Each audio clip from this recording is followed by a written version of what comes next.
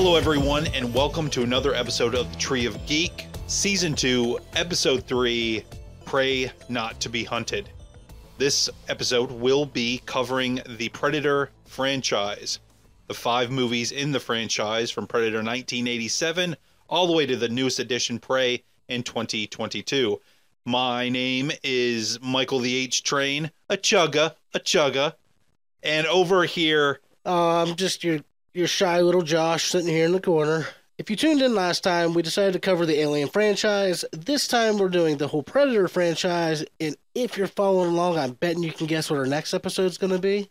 But we're not going to get into that right now. It's about the Predator versus RoboCop game that Bloody Disgusting just said was put out. So it's the Terminator franchise. We could do the Terminator franchise. Or we could not. But we could not. Yeah. So, this is definitely going to be on the Predator franchise. We're going to go in release order. We're going to talk about the things that we normally do, what we like, what we don't like, talk about some tidbits behind the scenes. Some fun facts, some random crap that you probably didn't need to know, but we're going to tell you anyways. Yeah, and there will be spoilers. Spoiler alert. Yes, there will be spoilers. There will be spoilers. And just a forewarning, if I sound a little bit off, I am just getting over a cold, so... I do apologize if you hear hacking and sniffling and snorting in the background. Sound like a little snuffleupagus over here. It sounds like there's a pug in the background. All right, so to dive in, Tree of Geeks style, H-Train, what is new in your world? What is new in my world? Well, I got promoted. There's that. It's not really a geeky thing, you know. Sometimes you gotta be responsible. Applause here. Well, their last episode that Emily heard, which was the Days of Future Geeks, she said that she was a little disappointed there wasn't a Kermit the Frog sound clip somewhere that wasn't added. I said I'd bring it up to the sound editor. Hello, everyone. But I did say you've been swamped, so you know. Well, you did Kermit the Frog. I know I did, but you said I don't know. I guess there was something about an addition. I don't know. I don't remember. Nothing really new because Echo either comes out today or tomorrow. I'm not sure.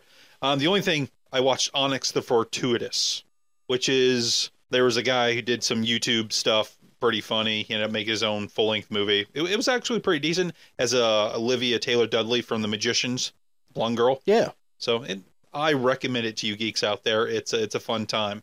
Jeffrey Combs, for all you Star Trek fans, he's in there as well. And what about you, man? What do you got going on? So my big thing is, I just received in the mail today, actually, the Predator versus Wolverine issue number 4 of the mini-series that they're doing. I haven't gotten to read it yet. I'm waiting to binge it. See that? Because I read the first one. I wish I would have taken that, waited. Because, reading them, every 3-4 weeks gets old. But I am excited to dive into it.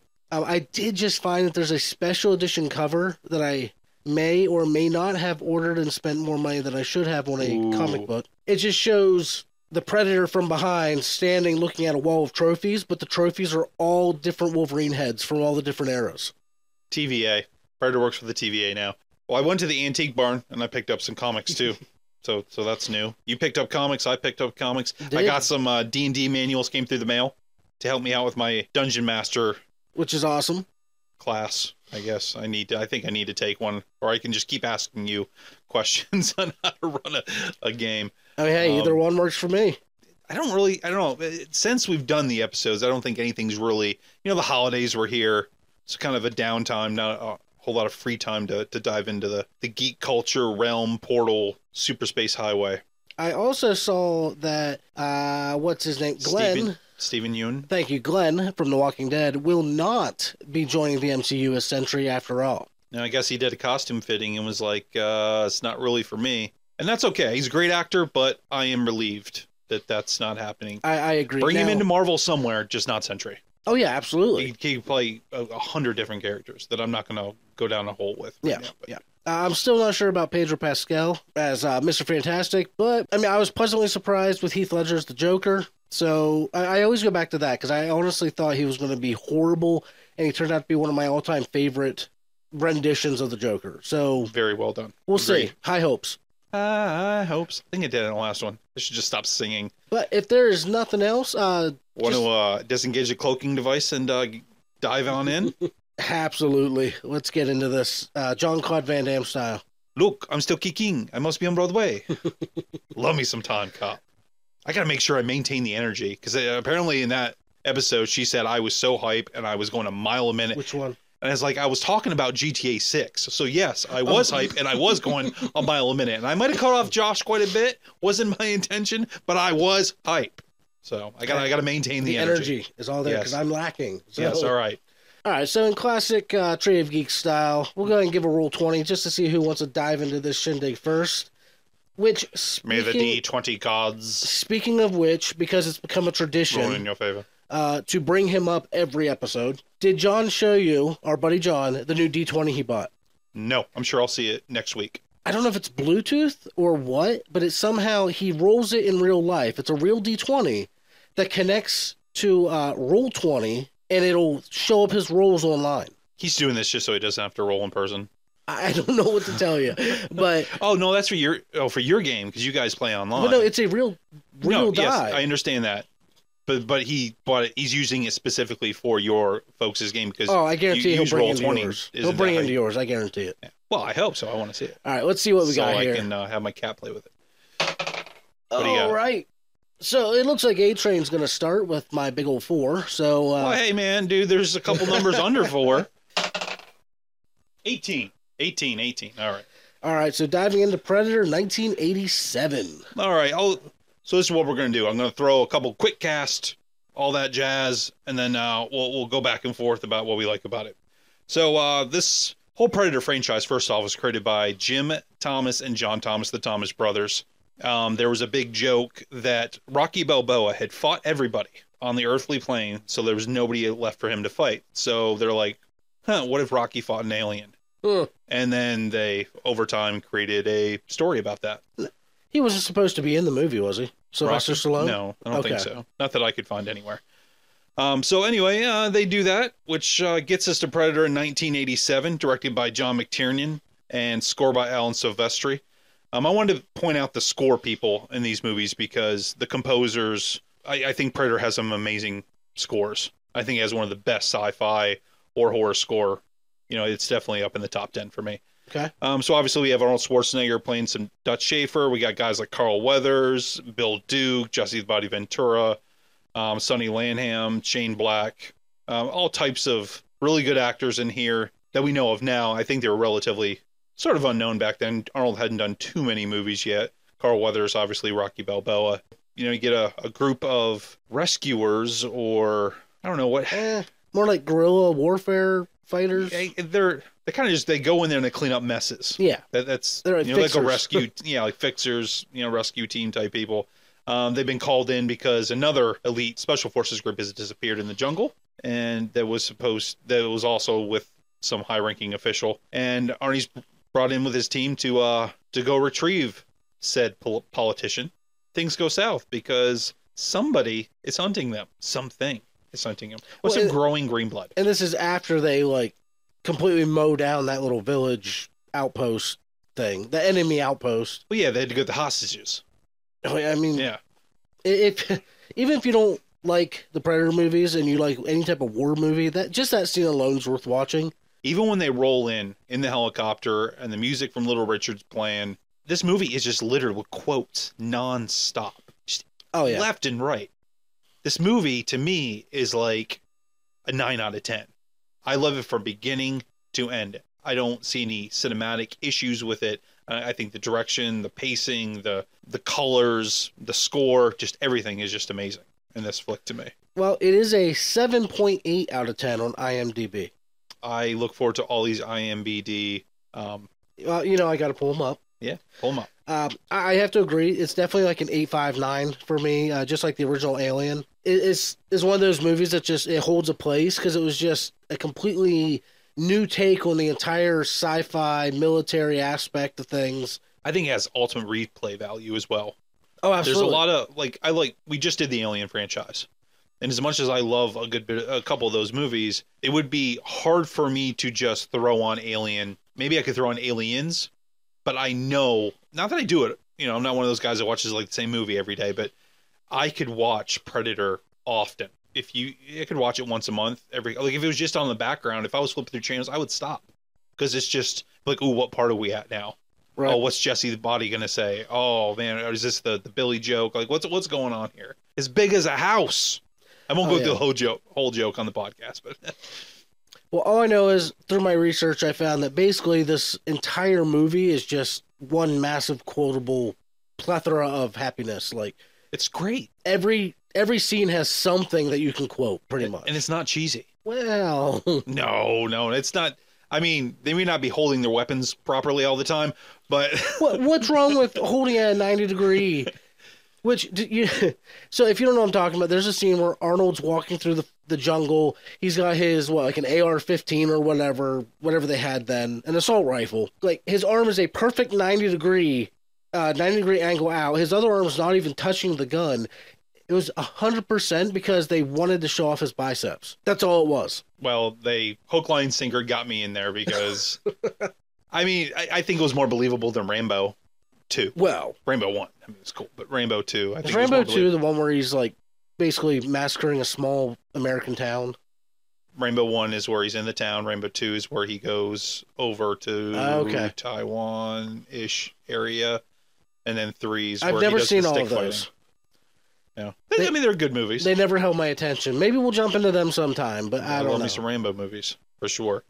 Well, I mean, I just watched a documentary on Stallone and Schwarzenegger, and they both say in both their newest documentaries that there was a competition between the two. Who could be the toughest dude on screen? Come on, I'm like sure. They were just one up. Like I'm sure they took a few scripts just to be like, I need to be bigger than this guy. Absolutely. So yeah, we get a Predator up in here, 7'2", Harry and the Henderson himself. Peter Cullen does the voice, but that's not who I'm talking about here. I'm talking about Peter Hall, Kevin Peter Hall. Yep. That is. I mean, you're important if you got 3 names. But he wasn't the original Predator, Josh. Who was the original Predator here? The original Predator was actually 4 names. Jean-Claude Van Damme. One of my favorite martial arts actors of all time. But they wanted him because they felt that he could bring that agile, nimble, being able to like bounce between trees, into the movie, and it just didn't work out. And it was a mixture of practicality and ego. Well, the suit he was wearing wasn't very good, and I'm pretty sure this was during his cocaine years. To put it lightly, yeah, he was in a very nice drug addict back then. Is there a nice drug addict? It was the 80s. Yeah. But yeah, he had an attitude. He wanted his face to be shown. He was hot. He complained all the time. He wasn't very big. Well, there was apparently they put him in front in one of these scenes next to Jesse Body Ventura against, Carl Weathers and all these guys. And like, he's 5'9". Oh, jeez. Like, he's not a big dude. I mean, what isn't Arnold like 6'1", 6'2"? Yeah. And Jesse, I think, was 6'3", maybe. So basically, Bill Duke's like a 6'1" guy. This big ultimate Predator is a hobbit. Yeah.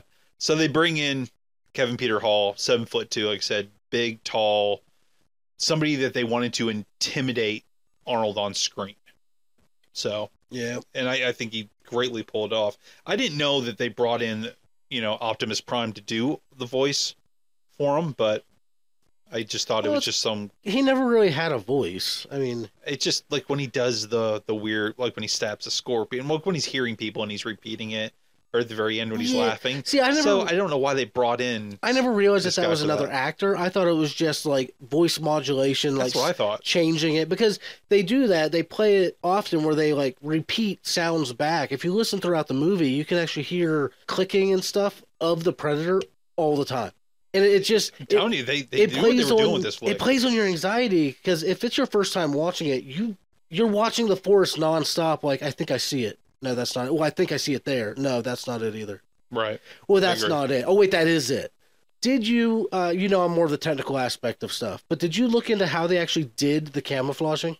I did not. No, I did not. So I found this absolutely fascinating from a videographer point of view. They would film the Predator in a bright red costume, which I did read too. Some of the scenes Van Damme shot were actually kept in because the bright red was in such contrast to the green rainforest, they could easily chroma key it out. Think like green screen, but in reverse.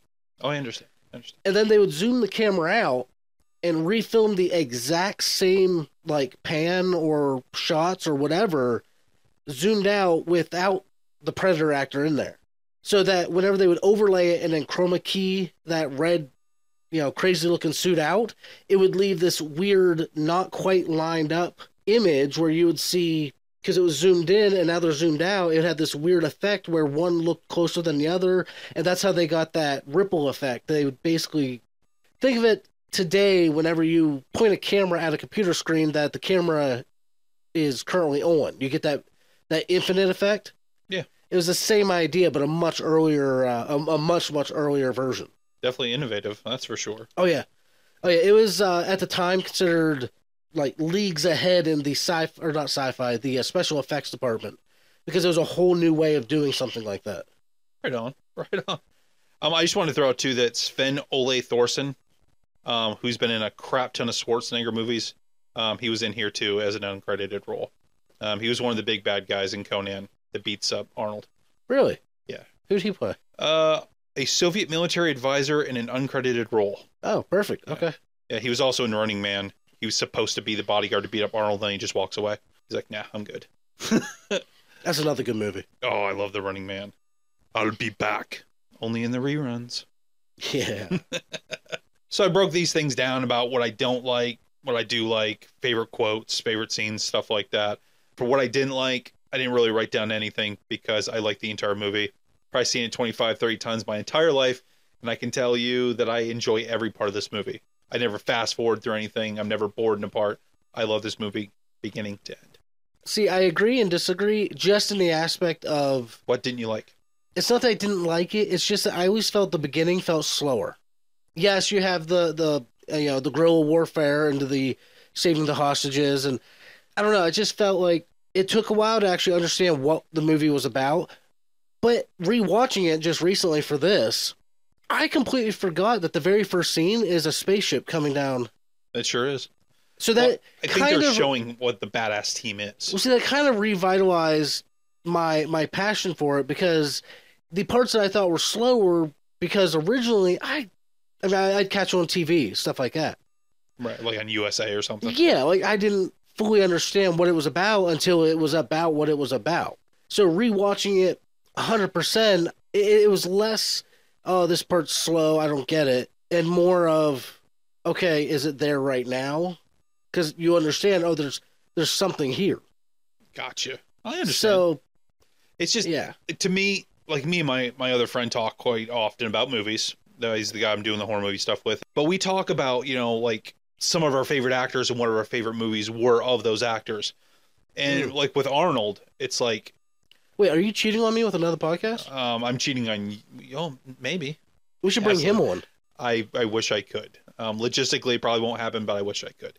But I think, to me, when it comes to like Commando or Running Man or Twins or something, Predator or T2 is probably like which one is my favorite Arnold movie ever. And most of the time, I will probably answer Predator. Last Action Hero. Get out of here. I mean, it's a good movie, but it doesn't even touch Predator. Most listeners are like, I don't even know what that movie is. Yeah. Sometimes I'm like, it's Conan, but generally it's Predator's my favorite Arnold movie ever. Conan was good, though. Conan was good. Oh, for sure. What did you like about this movie, Josh? I would have to say my favorite part is just the incredible attention in all the audio effects that they put in. Like the insane amount of detail that they took the time to just pin down perfectly. Everything from like I said, the little like, what would you call it? Ticks and talks or whatever. I don't know. Like the clicking. Like you hear that, you hear the laughter, stuff like that. Like that they took the time to just completely flush out. Like you're completely not engulfed in it. What's the word I'm looking for? Immersed? Yeah, you're completely immersed in that universe for that, hour and a half movie. Oh, I'm sucked in. Like, you could put it on right now and I'd be sucked into it. Emily would probably try to say something to me and I'd be like, wait, what? I'm like, you've seen this 35 times, Michael. Why are you? Because it's amazing and it's awesome. I like the cat and mouse drama of it. The whole, I mean, yes, there'd probably been movies before where somebody's being hunted down, but an original movie like this where elite dudes are just getting picked off one by one and it's not your normal type of foe. And then, Well, it's not. then Arnold has to then he's starting to play with him towards the end when he figures things out. It's not the crew of a mining rig in space who has absolutely no experience in combat. Right. These are This is machismo to the max guys. Yeah, like these are the best of the best. Time to bleed. Yeah. We're just gonna do quotes the entire time. Get through the chopper. Thank you. Go. I cannot do an Arnold impersonation. I just can't. 3-man sweep. No sound. I can do more. I'm- So you said, you love the technical aspect when it comes to sound design, which makes sense because you went to school for that stuff back in the day. But what would your absolute favorite part of the movie be? Like sequence or scene? Ooh, see, that is a tough one, not gonna lie. But I am gonna say that I have it written down. My absolute favorite scene is also one of the most quotable scenes. It's the very end of the final battle. There's one booby trap left. Come on! Yes. Come on! Yes. He's cornered and he's like, come on, kill me. I'm right here. I'm right here! And the Predator's just like, he's not dumb. There's something going on here. I know something sneaky about you. And just that whole scene where anybody else, even if you had a booby trap set, you'd be shitting yourself like, come on, please work. Or so. No, he's just doting him like, you're going to die or you're going to die with me. Like, yeah.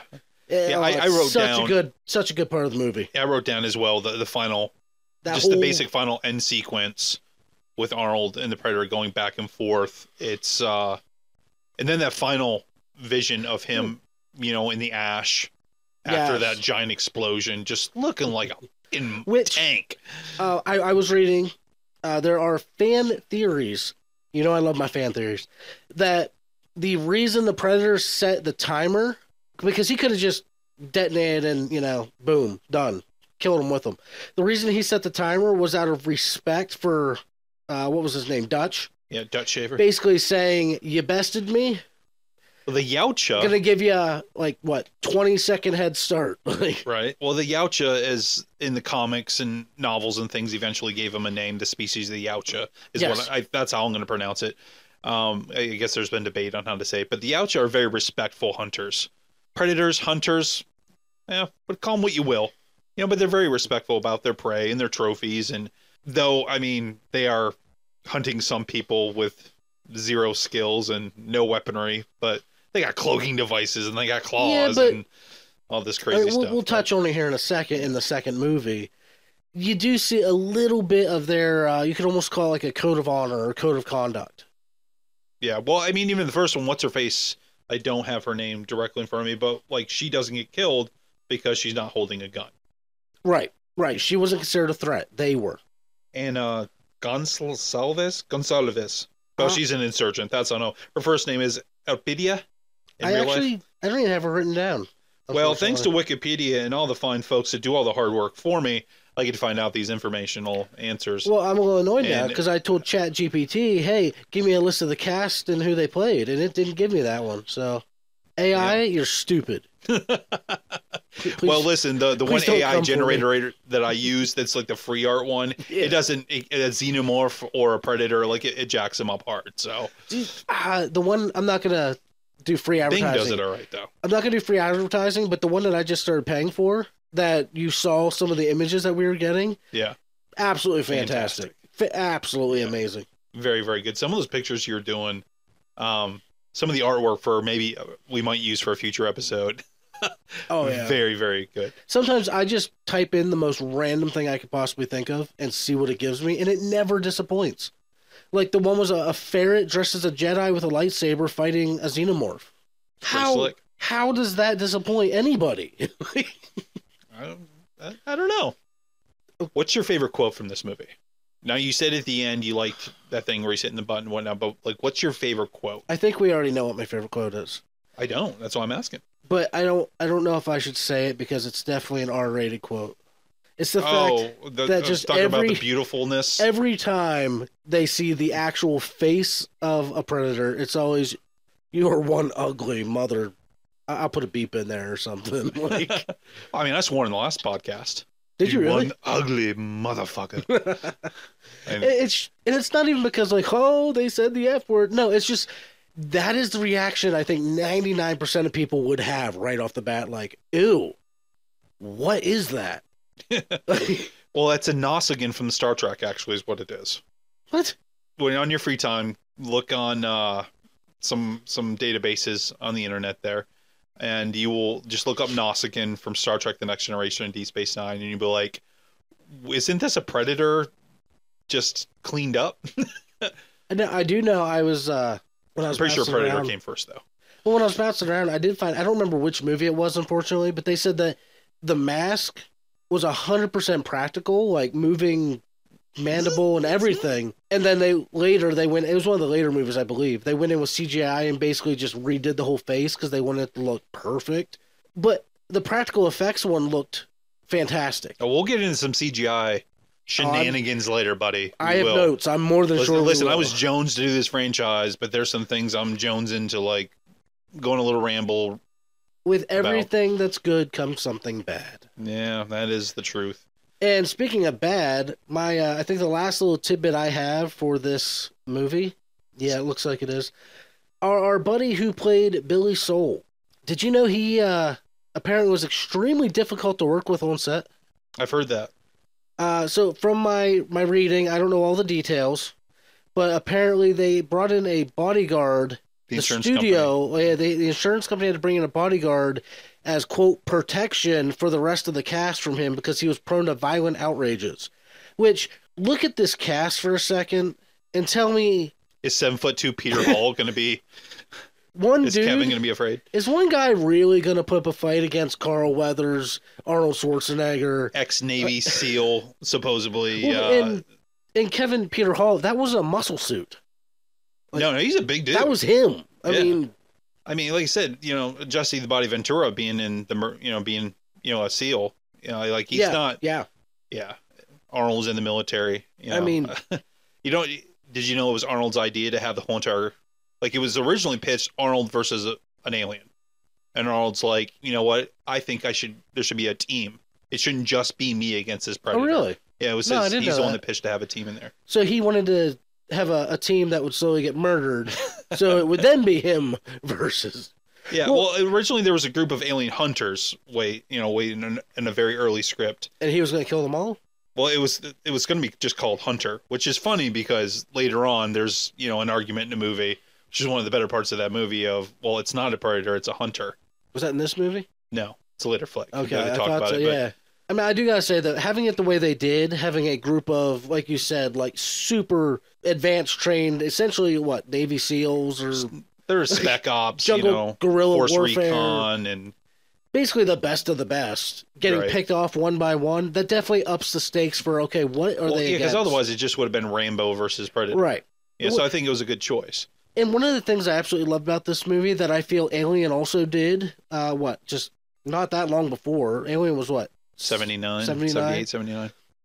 They didn't even show the enemy in its full glory until anticipation. At least 2/3, 3/4 of the way into the movie.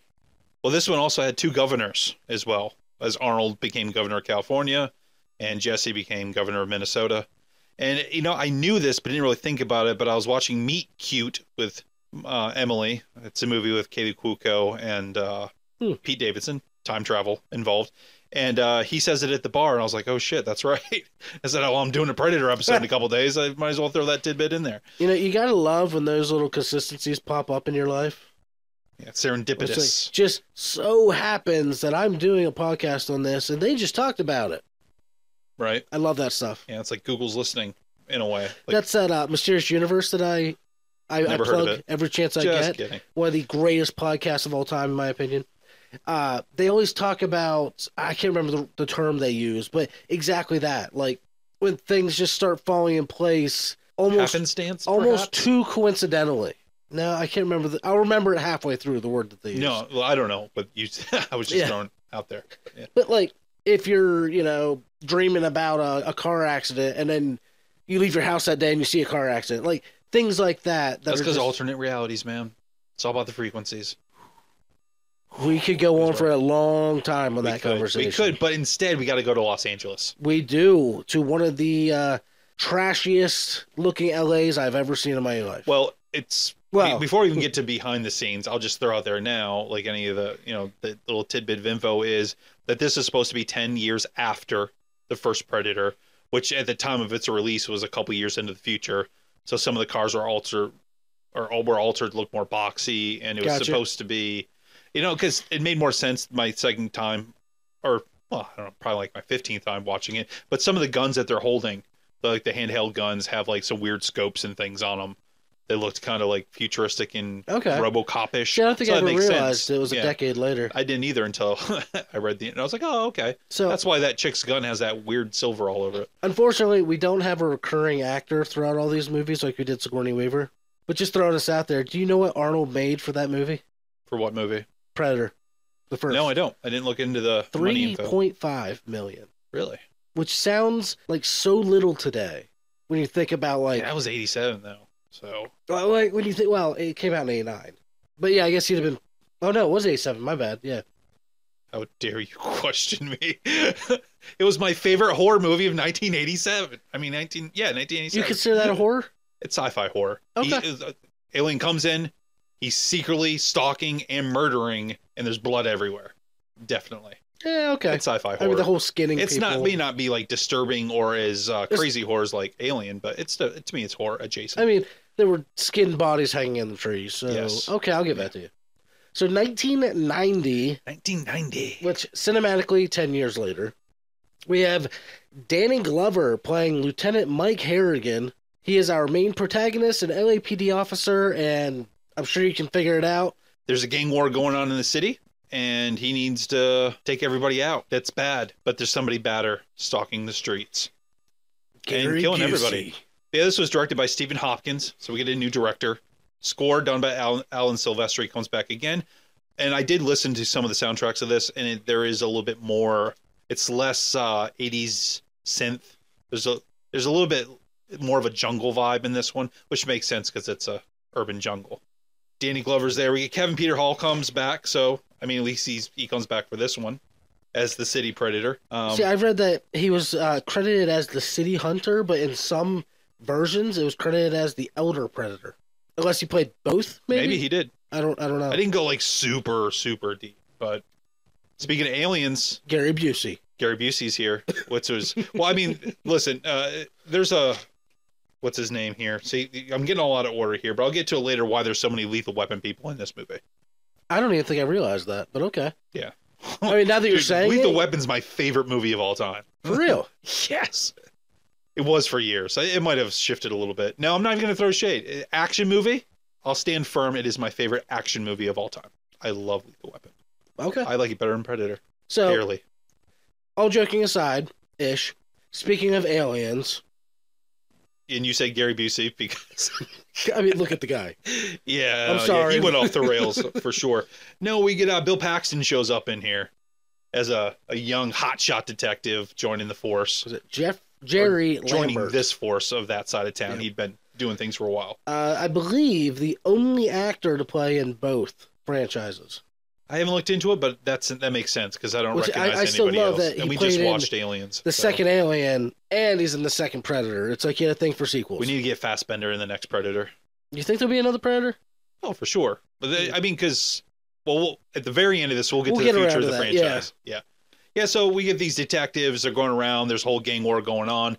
Predators show up. It's the hottest time of the year. You got global warming. Whether it exists or not, it does in this reality. And there's like so many. This cast list was crazy. So I'm not even going to go through all this. There's Jamaican mobster dudes, and there's South American mobster. Like there's mobster people everywhere. There's some crazy accents in this movie. It reminded me of like Gotham City on steroids. Like everybody is part of some syndicate of some sort with some plan. I'll give you a comic book to go research and buy. Have you seen or read the Batman vs. Predators? No. I knew you didn't. That's why I said it. So there you go. And yeah. See, I honestly, I didn't even know that they did that because I knew that they've done Predator versus Wolverine multiple times. Predators faced everybody. Even Aliens went against Darkseid and Superman. So there's a whole thing where Superman he has to go away from Earth for so long to stop the xenomorphs, and he's not around the sun, so he starts getting weaker. And then there's one where Darkseid is raising facehugger aliens and to like dominate. And then one of them like leaps at him and he just crushes it in his hand, acid and all, because he's fucking Darkseid. You don't. That's awesome. Yeah, it's a whole thing. Wow. We're not here to talk about the DCEU No. Zack Snyder cut, which, whatever. But we are here to talk about what we liked about this movie and what we didn't like. And what I didn't like, I'll just quick go here first while you take a sip there, is the editing. I did not like the editing. I'm not sure what all Mark Goldblatt has done or Burt Lovett, but I didn't think it was done very well. There's a specific scene where Harrigan is chasing the Predator. He's looking up at the rooftops, things leaping, and then Gary Busey's CIA, maybe future Stargazer people, smash his vehicle, and they drag him out of his car, and they go to put him in like a van. But before he's like even really in the van, the scene just stops. And then, like, all of a sudden, he's walking up the ramp into, like, the butcher factory there. And I'm like, what is going on? There were several scenes where I personally feel there's, like, another half hour worth of scenes missing from this movie somewhere. I can see that, yeah. I'm not bashing the film, but, like... No, now you bring it like, up. I wanted to know definitely why, a very abrupt cut there. Like, why... I want to know why Harrigan was the way he was. Maybe... What was his emotional reasoning for being, like, so off the rails? Or was he just supposed to be Martin Riggs meets... John McClane dressed as Roger Murtaugh from Lethal Weapon? Like, what was going on here? Synchronicities. Synchronicities? That's the word they use for when things line up the credit randomly. cards. What? No. Sorry, if I didn't say it, I'd forget it. But no, I completely understand what you mean. Like, a lot of the editing was very choppy. What bugged me a little bit as well about this was, yes, you do see bodies, like, hanging, and there's some blood, but a lot of the kills the Predator does are off screen. Yeah. When he drops through the glass, kills all the gang members off screen. When he kills we see Danny, we see the remnants. That's it. Yeah. I mean, even in the subway, and that was another part about the future is LA doesn't have a subway. Yeah. So they inserted a subway. And me as a kid, I didn't know. I thought every city that was major had a subway, So yeah, but the train scene, like, you don't really see that kill per se either. So that kind of, was like, it was also so bloody the first one, and they kind of, that was a really in a way, toned it down. Really good part of the movie, though. The whole subway scene, that was a pretty good. Oh, I agree. Intensity. And that's really my bashing in the movie. Otherwise, I really like it. What really didn't you like about the flick?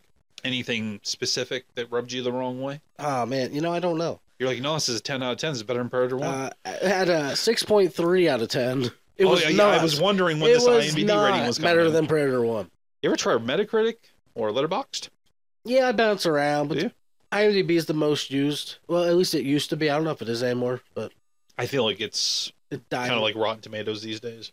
No, but my big thing was, like I'd mentioned, this is the only Predator movie that you see any type of nudity in. And I understand they were really trying to drive home, like, the dirty grittiness of the city, like how it's just completely... Well, if you watch so many movies from the 90s, like horror movie-wise, or really even sci-fi... shoehorn that in everywhere. There's boobies in there. Well, see, honestly, I didn't like that. Because I didn't really need to be there. No, exactly. It didn't serve any point. I like... Oh, he's a drug lord that has a naked lady. Ooh, shocker. Yeah, big deal. Like, oh, and the police showed up and she's still not covered up. Like, no, give me a break. The point being, it didn't need to be there. I didn't feel it served any purpose. I didn't feel it in any way elevated the status of the drug lord. Well, at least it was brief. It wasn't like super... it was. But I didn't like how dark and gritty they made the movie feel. I thought there was some comedy to balance it out, because I think this one's extremely comedic. But I just feel like the first half of the movie felt overly dark. It really did. It felt like an old... that police station, like an old Tim Burton Batman. Like, it was darker than it needed to be. Like, I agree. You turn the brightness on your TV up, and it's still black. I don't know if it was that bad, but no, I see what you're saying there. It's a little bit too dark for you. Okay. Well, is there anything else, or do you want to jump into what you did like about it? Oh, I will say some of the special effects. Okay, so the first one, 87. This one's 90. A couple years go by, you think the special effects will go up just a smidge, but some of those effects, like him jumping around, I felt just weren't as good as the first one. It was very obviously a guy on a harness and zip on. Yeah, and then the one thing I talk about, no killing on screen, like King Willie gets his head cut off. Yeah, and there's like a scream, and like he's just carrying his head. Yep. Like, why couldn't I see that happen? Whatever. He was the Jamaican drug lord that, that knew something was there. He tried to, like, fight him with voodoo or something like that. It didn't last very long. It didn't work. Yeah, it didn't work. I don't really think that there's much more that I disliked about it, other than, like I said, it was a little overly dark for my taste. And like you said, they almost tried to make an R-rated movie with PG style violence. Like, it just didn't flow the way I feel like it could have. That being said, there's still a lot of takeaways that I thoroughly enjoyed about the movie. As I said a little bit ago, you get to see a slightly deeper look at a Predator's ethical code. There's a scene where he encounters, I think, the pregnant woman. Yeah, completely unarmed. The detective. Just who's walks had away. stomach pains for the first quarter of the movie. Yeah, which went nowhere. Well, it went somewhere. She was pregnant. Well, yeah. But I mean, he walks away from her. He lets her go. Like, it shows that, just like the girl in the first movie, unarmed and essentially not a threat, not worth my time. Right. Absolutely agree. And I liked how we got to see a little deeper also into their, I guess you could almost call it training. Like when he acts as a field medic on himself and he tries to bandage his own wounds in that really crappy bathroom. The world building here for the Predator. Yeah, I feel like they went. Species was they pushed us not too deep, but another layer or two into the mythos. Like you got to understand a little bit more of, okay, what's actually going on with this race. Yeah, well, what I liked is it wasn't just a straight up retread of the first one. Not just because they threw it into the city, which I thought was a nice touch, but like he had more to him. He wasn't just a camouflaged killer. Like there was more. Like this Predator had a little bit more personality. Yeah, and so I thought that was pretty slick. And speaking of personality, Bill Paxton's character Lambert, fantastic. He had to have been an ancestor of Hudson from Aliens. Like, I mean, if these universes do collide somewhere, like he had to have been an ancestor. Like the comedy, Bill Paxton just chews up every scene he's in. Oh, it doesn't matter. He was the same character in two different movies. That's what I'm saying. They had to have been related. I loved that they brought him in here for this. And I mean, he didn't survive long, but it's still pretty kick-ass. So now here's a quick question for you. All right. You said 10 years passed. Now, do you think they're on a 10-year cycle? Or do you think that this just happens to be the next, big falling out with a Predator? I think it's just happenstance. I don't think it's a cycle. Okay. I don't think so. We haven't seen... Well, as far as cinema goes, I don't know how the comic books right. We've never seen like a solid schedule. Yeah, but a lot of fan theories online were saying that, well, maybe this is showing so many years. They essentially online they were really going on the idea of it's a rite of passage that they send younger. How'd you pronounce it? Yautja. They send younger ones here, and if they survive, and in the region that they're dropped, essentially.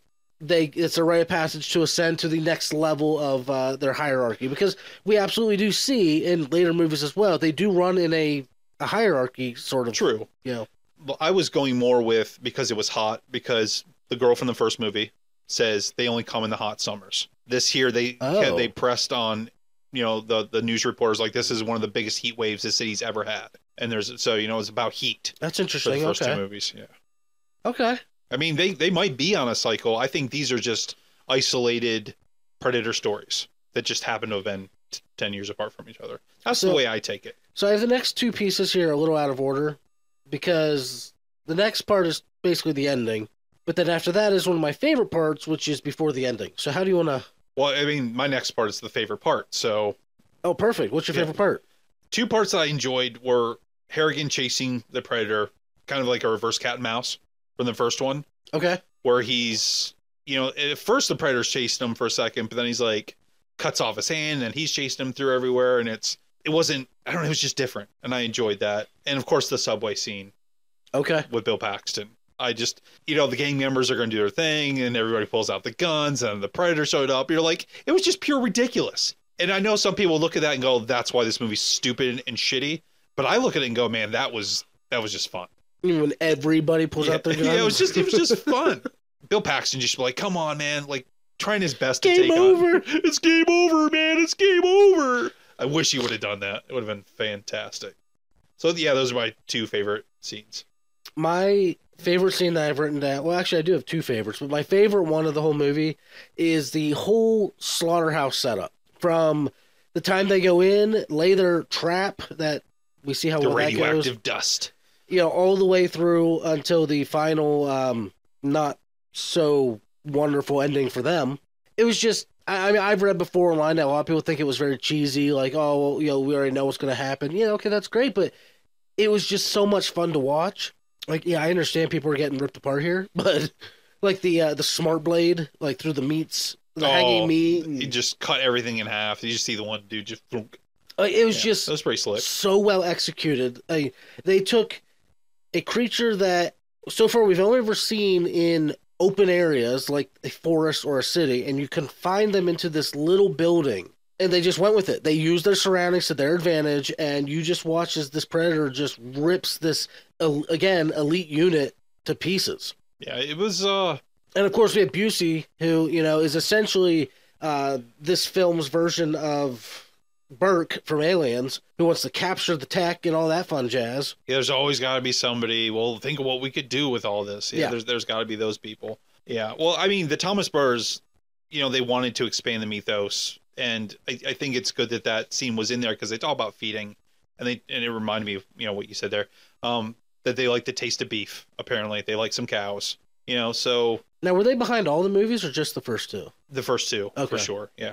Yeah, but they didn't want it to just be a psycho predator. That's why they wanted to show the trophies, which, this one, we get to see the alien trophy. Stan Winston, had worked, on the scenes, in Alien, and he's like, well, why don't we throw this in there too? Thus starting a whole entire, man, that's... Well, see, that's my second favorite part, is when we get to see their trophy wall of skulls and stuff, that, creatures that we've never seen, and to this day we've never seen. From different, and that's on. They could do so many more Predator movies that we'll talk about possibilities later on. But then you see the alien xenomorph skull, very elongated skull, and there's we see now there's many different versions of those. Yes. Well, and my second favorite part is the whole trophy room scene. Yeah, but when they hand Danny Glover the flintlock pistol, and he's looking at it like, what the heck is this? Take it.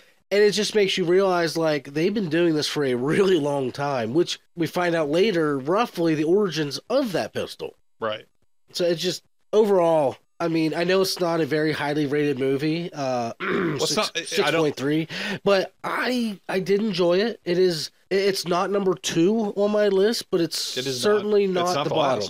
No. Well, we talked about this before, and our lists are almost identical, I do believe. Yeah, we talked about this off camera. Why do we say off camera? Off mic. Off mic. I can't go down that whole thing again. I know. I was just invade your eardrums. Our lists are pretty much exactly the same. Did you know that Patrick Swayze was originally eyed to star in this movie with Arnold? Wait, in the second one? Yeah. No, I didn't know that. Patrick Swayze was originally eyed to star with the returning Arnold, but Arnold declined to join the film.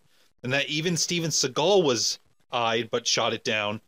Producer Joel Silver, who worked on Lethal Weapon, brought in a few actors from that film and chose to make Harrigan an average Joe type cop. Yeah, so this was the first time they tried to bring Arnold back. Interesting. Yeah, and he didn't come back. Kind of like, what's his name at the bottom of the tower in Die Hard? Oh, what's his... I always think of Carl Winslade from... Oh, Carl Winslow. From Family Matters. Well, I mean, you and your fan theories, I'm pretty sure you know that everybody's saying they're all the same character or related. Yeah. I don't really have a whole lot more of anything on this film. I did enjoy it. I don't like it as much as the first one. I think it has a whole special place in my heart. I remember seeing it a lot. This one played on TV a lot. I think it played more than regular Predator. If you caught it on TV today, would you just sit and watch it? Predator 2? Or you think it'd be more of a flip through, and if there's nothing else on, go back and watch it? Which, it's funny saying it like that because nobody flips through channels anymore. Well, I wouldn't doom scroll through Netflix. I would just go. But, I mean... I only have Hulu Live TV, but long story short of an answer, there's a high probability I'd probably watch it, depending on what else was going on. I know Emily wouldn't want to watch it with me. Tried to get her to watch Prey, and she said no, thank you. She was very polite about it. When we were prepping for Alien, the last one I told you I watched was Alien Covenant, because I tried to get through them all, and I asked today, I'm like, hey, I'm going to watch this. Do you want to? She's like, no. Didn't even think about it. She's like, why would I want to watch that? I'm like, what do you mean? She's like, it's a horror movie. I hate horror. I'm like, it's not a horror movie. I'm like, they're more of sci-fi. They're adjacent, is what everybody calls it. Because I had it pulled up on my Plex server. And she's like, look, right there, sci-fi horror. Horror. No. Horror. She's like, I'm not watching it. I'm like, all right, I'll go to another room. Well, I'm lucky to have the man cave for me to come and watch. I have a basement. Movies. A completely unfinished basement where just add another room to your house. The rafters are 7 foot, so it's right at my head. Yeah, I've been in your basement. I've thought about putting plywood up. My old basement was like yours. Yeah. I thought about putting plywood up just to cut down on cobwebs and stuff, but I noticed the more I'm down there, because my 3D printer's down there, laser engraver, wood shop, and lately that's where I've been going to edit these. I did what you said. You have to take a little space heater down and just Yeah. huddle up in my damp corner. I told her I was going to drywall it, and she's like, "Why?" Because our basement gets damp. Get a French drain like we have in ours. Oh, we have one. Yeah, and we have two sump pumps. It still gets damp. Apparently, our property We is have two as well. right in the middle of a natural spring, so we're screwed no matter what we do. Speaking of being screwed, how would you like to be dropped from a freaking plane in a place you have no idea where you're going? You just wake up free fall. Ah! After you're done playing a piano. Be kind of crazy, right? Do I have a parachute? Well, I mean, you're going to keep hitting a button like you do, and hopefully it works. You don't know if it works. Okay. Yeah, no matter what you answered there, the answer was no thank you. No, thank you. Well, that is the premise. You have a pianist who ends up being killed by predators. No, I'm just That's kidding. the whole movie. The whole movie. No, we're going to John jump Legend. into... Sorry, buddy. We're going to jump into Predators from 2010. Directed by Nimrod Antal, who also did Vacancy with Luke Wilson. Very great movie. Kate Beckinsale. Good horror movie. Great horror movie. Written by Alex Litvak and Michael Finch. Produced by Robert Rodriguez, who was in talks to direct it. Decided to just stick around as the producer. Score is done by a new person this time, John Debney. John Debney?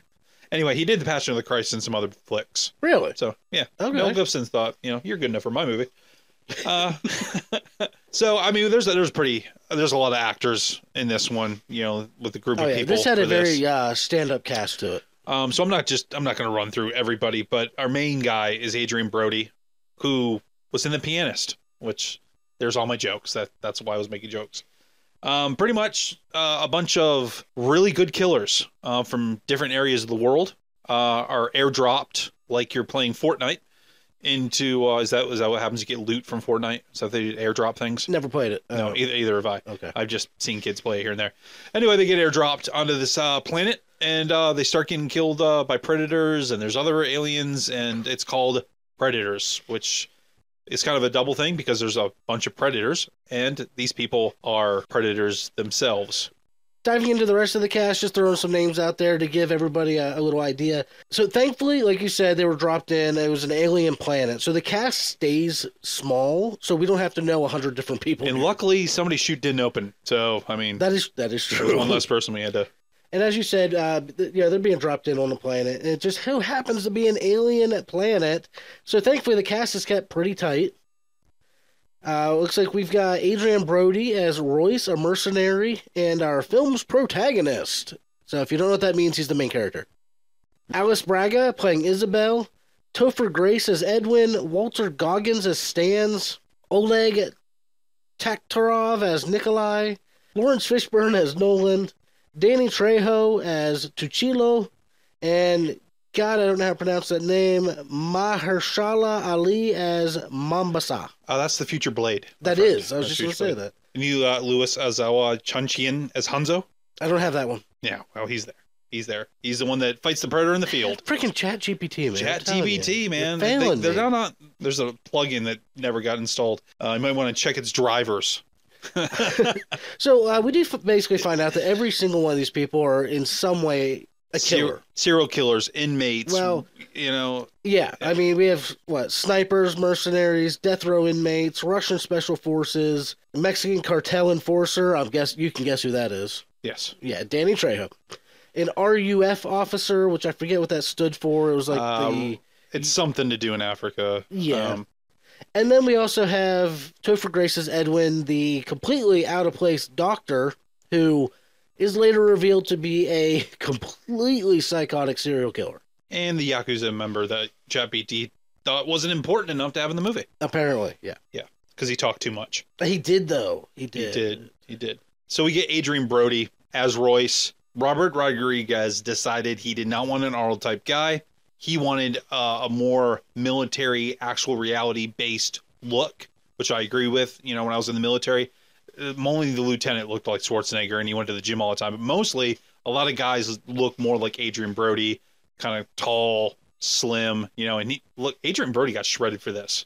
Like, he was a little bit intimidating there towards the end. I was like, damn, I didn't think The Pianist had it in him, but I don't know where to go from there. I'm looking at it, but I don't know, because you're like... Well, I think the only logical place to go from here is they all dropped in on the planet, And the very first thing that they encounter is not a predator. It's a freaking like hellhound, demon dog, predator dog thing. Which I think is similar to what shows up in another entry. All I could think was like, no, I don't want that thing in my life. Yeah, well, because you see all these crates, what are all these different creatures? And one of my kind of beefs with the movie is I wanted to see more of the other creatures. Oh, yeah. And even the humanoid bipedal one that's running, the CGI for that part in particular, I didn't think was very great. It was very quick. I wanted to see more of it. I wanted to be, maybe it was budget concerns, maybe it was time constraints, I don't know. But I wanted to see more of these other creatures. Now, by the end, you would think there'd be a sequel so you could see more of these things. As of now, we haven't got that sequel. Well, see, that's what I originally thought was going to happen. We do find out that these dog creatures are, I guess you'd say, maintained by one of the predators. One of the tracker-like predator. Yeah, like with the hounds, you go duck hunting. Yeah. Or fox hunting. You take a dog with you. I don't like that it was just, for the most part, people. I thought it was going to be like a huge variety of creatures set out, may the best survive, and whatever does survive is what we're going to fight. It would have been pretty slick and pretty cool to have maybe, instead of Lawrence Fishburne, which I feel like his role could have been recast here, I wasn't really big on his role, maybe they could have had like an alien-ish, some sort of, like, just go the Star Trek route, give him some nose ridges or something, have an alien, like, oh, I've been here for so long and yada yada, and I'm from this planet, and we're like, oh, shit. Sigourney Weaver, yeah. Dude, there you go. There you go. That would have been pretty cool. These guys go traipsing around. They're being hunted. You find out that not only are they being hunted, though, there's a warring faction issue going on between two predators. You see, like, the more regular predator, or the predator from, like, Predator 1, Predator 2, those type more species is strung up, and he's gotten his ass whooped. Apparently, he's getting bullied, getting swirlies. I don't know. And the other predators are really doing the main hunting here, so... Yeah, there's I think 3 or 4 different, almost like classes of predator. Right, the one if you look closely actually has, it looks like the mandible or the jaw. It is a mandible of an alien, of a xenomorph. It is. Yes, the 4 predators. One of them was played by Derek Mears, Kerry Jones, and Brian Steele. Derek Mears also played Jason in the Friday the 13th remake. Hills Have Eyes, so he's well versed in this stuff. You get the classic predator, tracker predator, falconer predator, and berserker predator. Mears plays the classic predator, who's strung up. Steele plays the berserker and falconer, 2 of the larger predators hunting humans, and the berserker predator is identified by a xenomorph mandible attached to its helmet and faces off against Royce in the climax. Wow. I love saying climax. I will also say that unfortunately Kevin Peter Hall did not come back for this movie because he did pass away the year after Predator 2 due to a horrible car accident at the age of, I think it was 35, I think it said. That sounds about right. He had to have a blood transfusion, and he actually contracted HIV from the transfusion, which ultimately led to his very early death. So, sadly, he was unable to reprise his role for obvious reasons. Yeah, but I mean, that is unfortunate, but I think that the guys that they did get in here are still big. I mean, Derek Mears, I do believe, is either 7 foot or close to 7 foot. He's a big guy. So I think they all did pretty well. They're all imposing. I mean, as the berserker player, the dude that played him was done very well, I think. Yeah. And I will also say we do finally get to see an actual like social hierarchy. You do really get to get like a wolf pack. And you get to see an understanding of these 4 different predators or Yautja. We could see there's definitely someone in command, someone who's lower rank. I mean, this definitely lets us play off of the whole caste system, which is the more of a social hierarchy, like I said. True. Normally, it's passed down through families. Like certain families hold almost like a royalty state or status, and it continues throughout offspring until that bloodline I didn't really ends. notice a lot of the hierarchy in there. I mean, other than Berserker being number 1, I felt like it was more of another squad. Like, because usually it's one predator versus somebody or against a group, and here you get the different ones. See, I saw it as one's the recon guy, one's the muscle, one's kind of crazy. It's. I really like that take. It's like the A-team of the predators. I like that take on it because originally I saw it as like that was a different family unit, and that the one they had strung up was of a completely different house, almost like House Targaryen. Love me some dragons. So that's a neat take on it. I like that. Yeah. Just came to me, actually. Didn't even absorb that when I watched it. Whoa. So the realization that everyone's there because they're kind of considered a predator in their own right, it really drives home the idea that maybe the predators aren't the monsters after all. Like, it pushes the idea of, well, maybe humanity has its own version of a monster when you think about it, because every one of them is in some way a killer. Yeah, and they're not nice. They're not nice. No. And that's kind of what this is a mean movie. Oh, yeah. And I appreciate there's been Royce, you get this guy to be, he's your hero. He's supposed to take care of things. He's not a nice dude. No. He tells people to fuck off. He puts them into, he uses them as bait. He's a very self-serving type person. Yeah, it's, it really shows what humanity, and leave it to the Soviet guy. Like, he was like the dude that sort of had heart for a minute. You know, that'll teach you. You can't be a nice guy, man. I mean, even Lawrence Fishburne, his character, just like that whole part of it just annoyed me, though. It's one of the I don't really. It's not that I didn't like that part. I just wished it wasn't Lawrence Fishburne. I think somebody else or something else could have brought that better. Like, you've then been there for 10 years. I understand you've been scavenging, but like, I don't know. It could have been handled better. I don't know. I'm not a professional writer here, but I think it could have been handled better.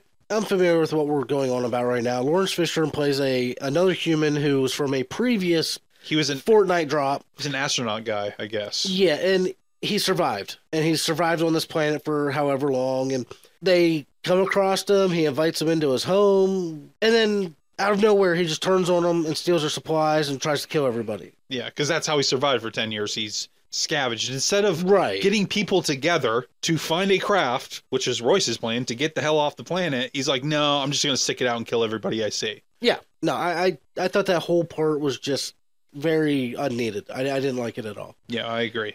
I did like how they caused a small explosion, which gets the attention of the predators, and then Lawrence Fishburne... He's like, come on, big dog, and then dead. Yep. Just dead. Yeah, that's pretty much what I didn't like about it. I wanted more creatures, less Lawrence Fishburne. Other than that, I know it sounds like I'm being a little dour here, but I really like this movie. It's higher up in the list for me. What are a few things that you liked about it? What do I like about the movie? I think it's, another good flip of the script. We place, these people are in an alien hunting preserve. They're not in a city. The predator is in your neighborhood. You're now in his neighborhood. It used to be like, oh, we're going to send Jason to space or Leprechaun to space. Like, we don't know what else to do. But I feel like this franchise whether better or worse in some entries, I think they've found ways to innovate. And I think it's innovative here. We've touched on it 100 times already here, but bringing human, dangerous, predatory type people, you're like, yeah, we've taken on special forces guys, but what if we take like a whole entire variety and try to hunt them in our own backyard, which does give them a little bit of an advantage, I guess. But I think the Yautja must have done some heavy surveillance, because how did they know that Topher Grace was a serial killer? I mean, us stupid humans couldn't figure it out, apparently. I mean, he was still walking around free. Yeah. But man, do they have like their own Columbo, their own Perry Mason Yautja? Well, how did they know that that the one dude was a death row inmate? Like, how'd they get him? Not how'd they know, but how'd they get him? It's one of the things that I wish they would explain a little bit more. And maybe they do try to in the next one about how intelligent they are, but I don't know. For this one here, which, is way before the next one we're going to talk about, it doesn't make a whole lot of sense. Now, am I mad that Walter Coggins was in this? Walton Coggins? I'm going to say his name right eventually. I've noticed I've been saying it wrong lately. No, I'm not mad at all, because the dude's amazing. He's an awesome actor, and I love when he jumps on the one predator dude and starts stabbing him in the neck. Just like, come on, bitch, come on. He just doesn't care. And I think that's what somebody would really do. I think there are some reality-based reactions here. Yeah, but like you said, it's still a very depressing movie, because even if they win, they don't win. They're not going anywhere. They're just there for round 2. I mean, there is a lot of crates to drop at the end. Yeah. But Royce, I believe I could see him popping up somewhere else. I wish they would have brought him back, or maybe will bring him back. I hope that's still open somewhere. Robert Rodriguez and Adrian Brody have both said they are and have been open to coming back. Now, this was before we got 2 sequels, but they said that they would definitely come back for something to do. So one thing I did really like about this movie is how the overall atmosphere is just a lot brighter. Like, it's not night, it's daytime. All the time, daytime. Well, yeah, I mean, But still, No, like, it's just agreeing. Yeah, it's during the day. That's like the way even the planet first is, but it's Predator, good most of it was atmosphere, yeah. daytime, but the big main battle took place at night. The second movie, it was just this dark, gritty city where most of it felt like it might as well have taken place at night. Yeah. Well, I mean, this one does get dark eventually, but most of the movie, yeah, like 80% is during the day. Right, most of it though is brighter. Like you get a more visual of exactly what they look like, exactly what is going on. Well, I don't think they need to be as hidden in this one. It's their backyard. Well, that's true. That is true. I mean, They're not like... they don't really use camo nearly as much either. No, well, I mean, think about the first one. It's camouflaged. It does, I mean, it has the cojones to go out there and kill people, but it does see that people have machine guns. There's cannons. You know, the second one, there's futuristic... Well, Danny Trejo drops him with 2 machine guns in his hands. Well, he's Danny Trejo. I mean, well, yeah. That's just the way it works. You know, Desperado. But I mean, this one here, they don't have to worry about if they're seen on a military base. I mean, yes, they can take out like a squad, but can a Predator take out like 50 armed soldiers? Probably not. True. Firing cannons at them and Tanks. launchers. Yeah, all that stuff. No, but here they're like, they've already kind of stacked the odds in their favor, and they know the terrain. They don't really need to sneak around. And the one dude, the Falconer, I mean, he's already got his little Falcon dude flying around. Yeah, the like his little Silver Hawk. Yeah. Silver Hawks. What did you think of the Yakuza guy literally katana sword fighting a Predator? I think it was something that only seems ridiculous on paper. You think it's going to be ridiculous on screen, but it works. Now, because that's what he knew. That was his... That is what he knew. Well, I mean, he picks up that sword and goes, this is really old. And you're like, oh, this dude's going to use this sword at some point. Like, he's got it, right? And you might think instantly, well, this Predator's just... Because you're built up to think Predators can just rip through anybody, right? Yeah. But these are like John Wick. Well, I mean, that's what we've seen so far, though. Yeah. So I think it makes perfect sense that this guy was able to kill the Predator. Now, he died too, but I mean, they brought them here because they need to be a challenge. Right. They wouldn't just bring in Joe Schmo and say, oh, here's a samurai sword, see what you can do.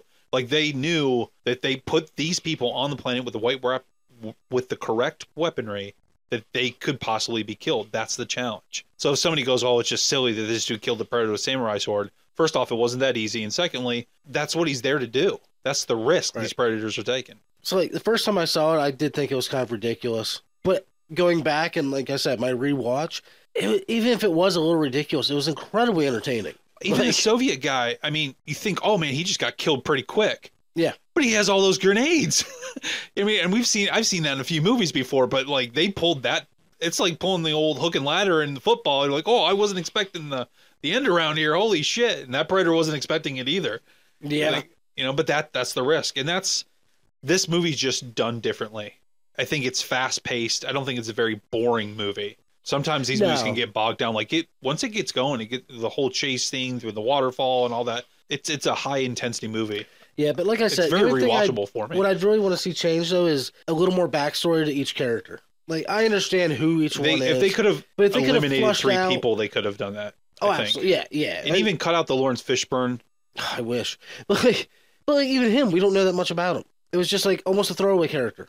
I would have liked it if they'd have taken the time to even half of the main cast flush out who they were, how they actually got here. It's one of my big criticisms that I'll get to the next one, but I do mostly agree with you here because if you are going to give a shit if somebody's going to live or die, you have to have a reason. Yeah. You have to have some attachment to this character. Yeah.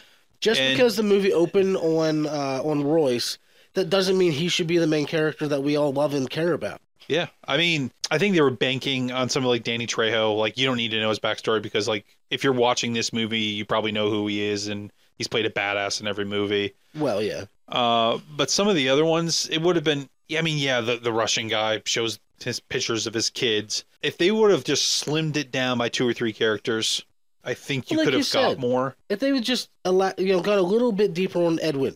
How they find him, how they know that he was the one that they wanted to grab. Like, just little things like that, I think could have completely changed the dynamic of the movie in a better way. Do you think, only because you threw out here earlier about him playing Carnage, I mean, not Carnage, my apologies. Easy, people, easy. Him playing Cletus Cassidy. That was off mic.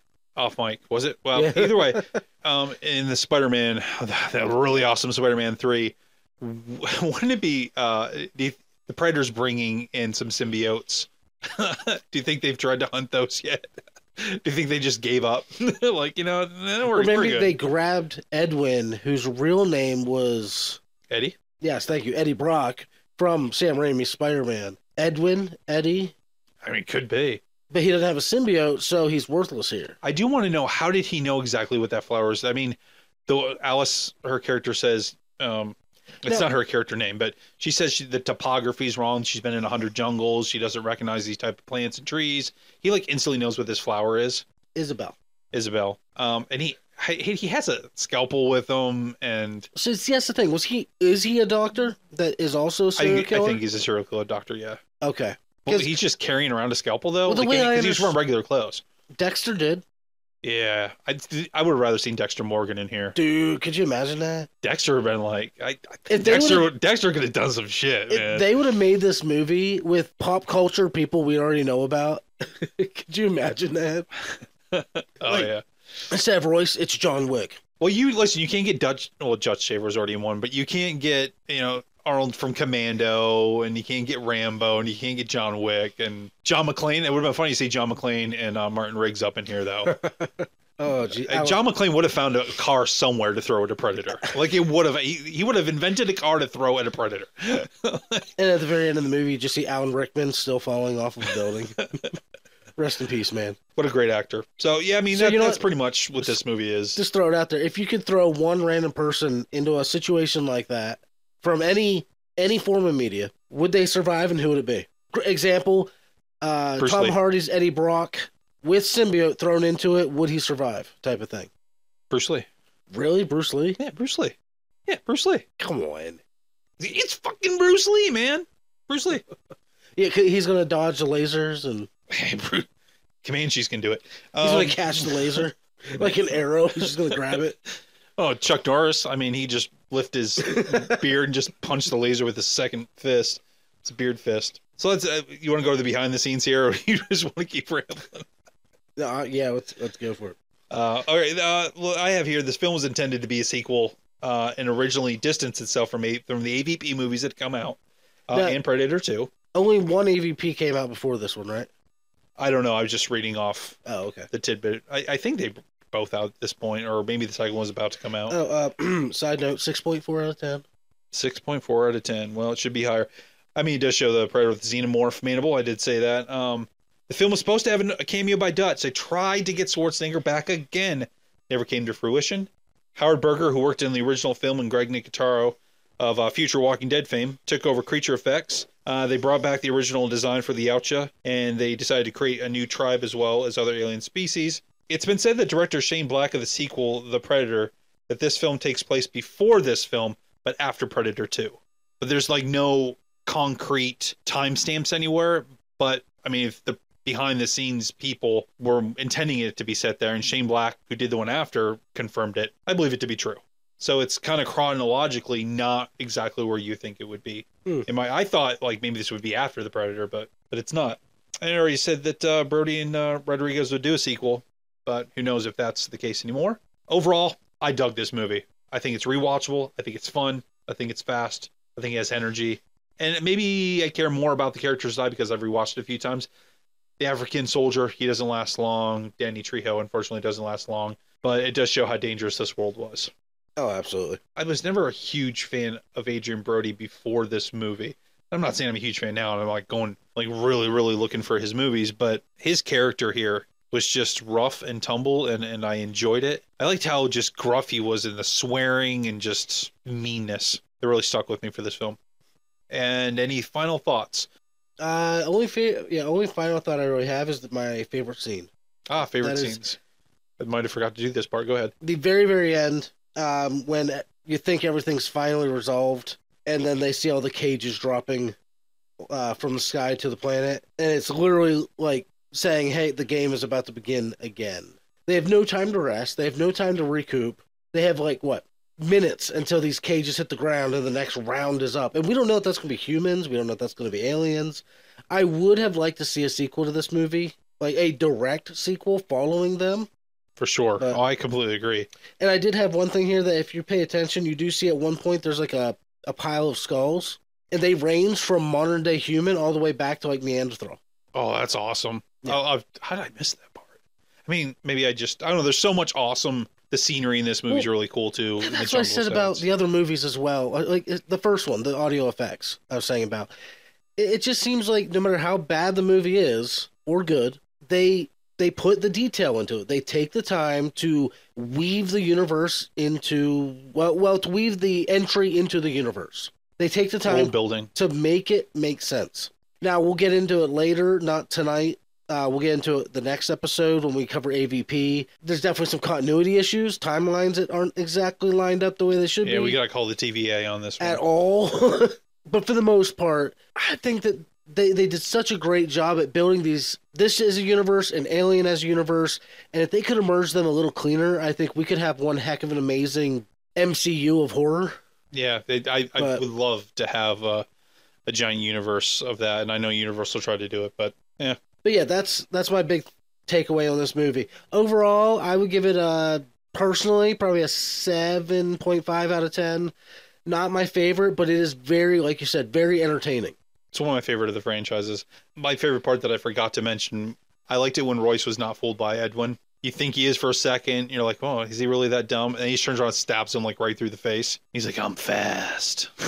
Yeah. Kind of pulls like a Vin Diesel there for a second. And I did like the Predator on Predator fight. I thought it was definitely done better than a future. Yeah. He's like, but I'm faster. Or something like that. Just stabs him like right through the mouth. Like right underneath the chin, just right up through, and then drags him. Please don't kill me. Please don't kill me. Yeah. I like that scene. It just shows that like he was a bad dude. He's a bad dude. He would have been kicked out of Dutch Schaefer's unit for sure. Like you can't be here. You can't be here, man. Yeah. Maybe he wasn't a unit like that and got discharged. Maybe that's why he was angry and became a mercenary. Maybe he was questioned about it and then never really said why. Wait, so you're telling me that if we actually had some more backstory, we might know? That's what I'm saying. I mean, listen, Robert Rodriguez had written this script like 15 years before it came out or something like that. Wow, that long ago? Yeah, like it'd been gestating for a while. Jeez. But like I said, all in all, still a very entertaining movie. I mean, I'd say go watch it.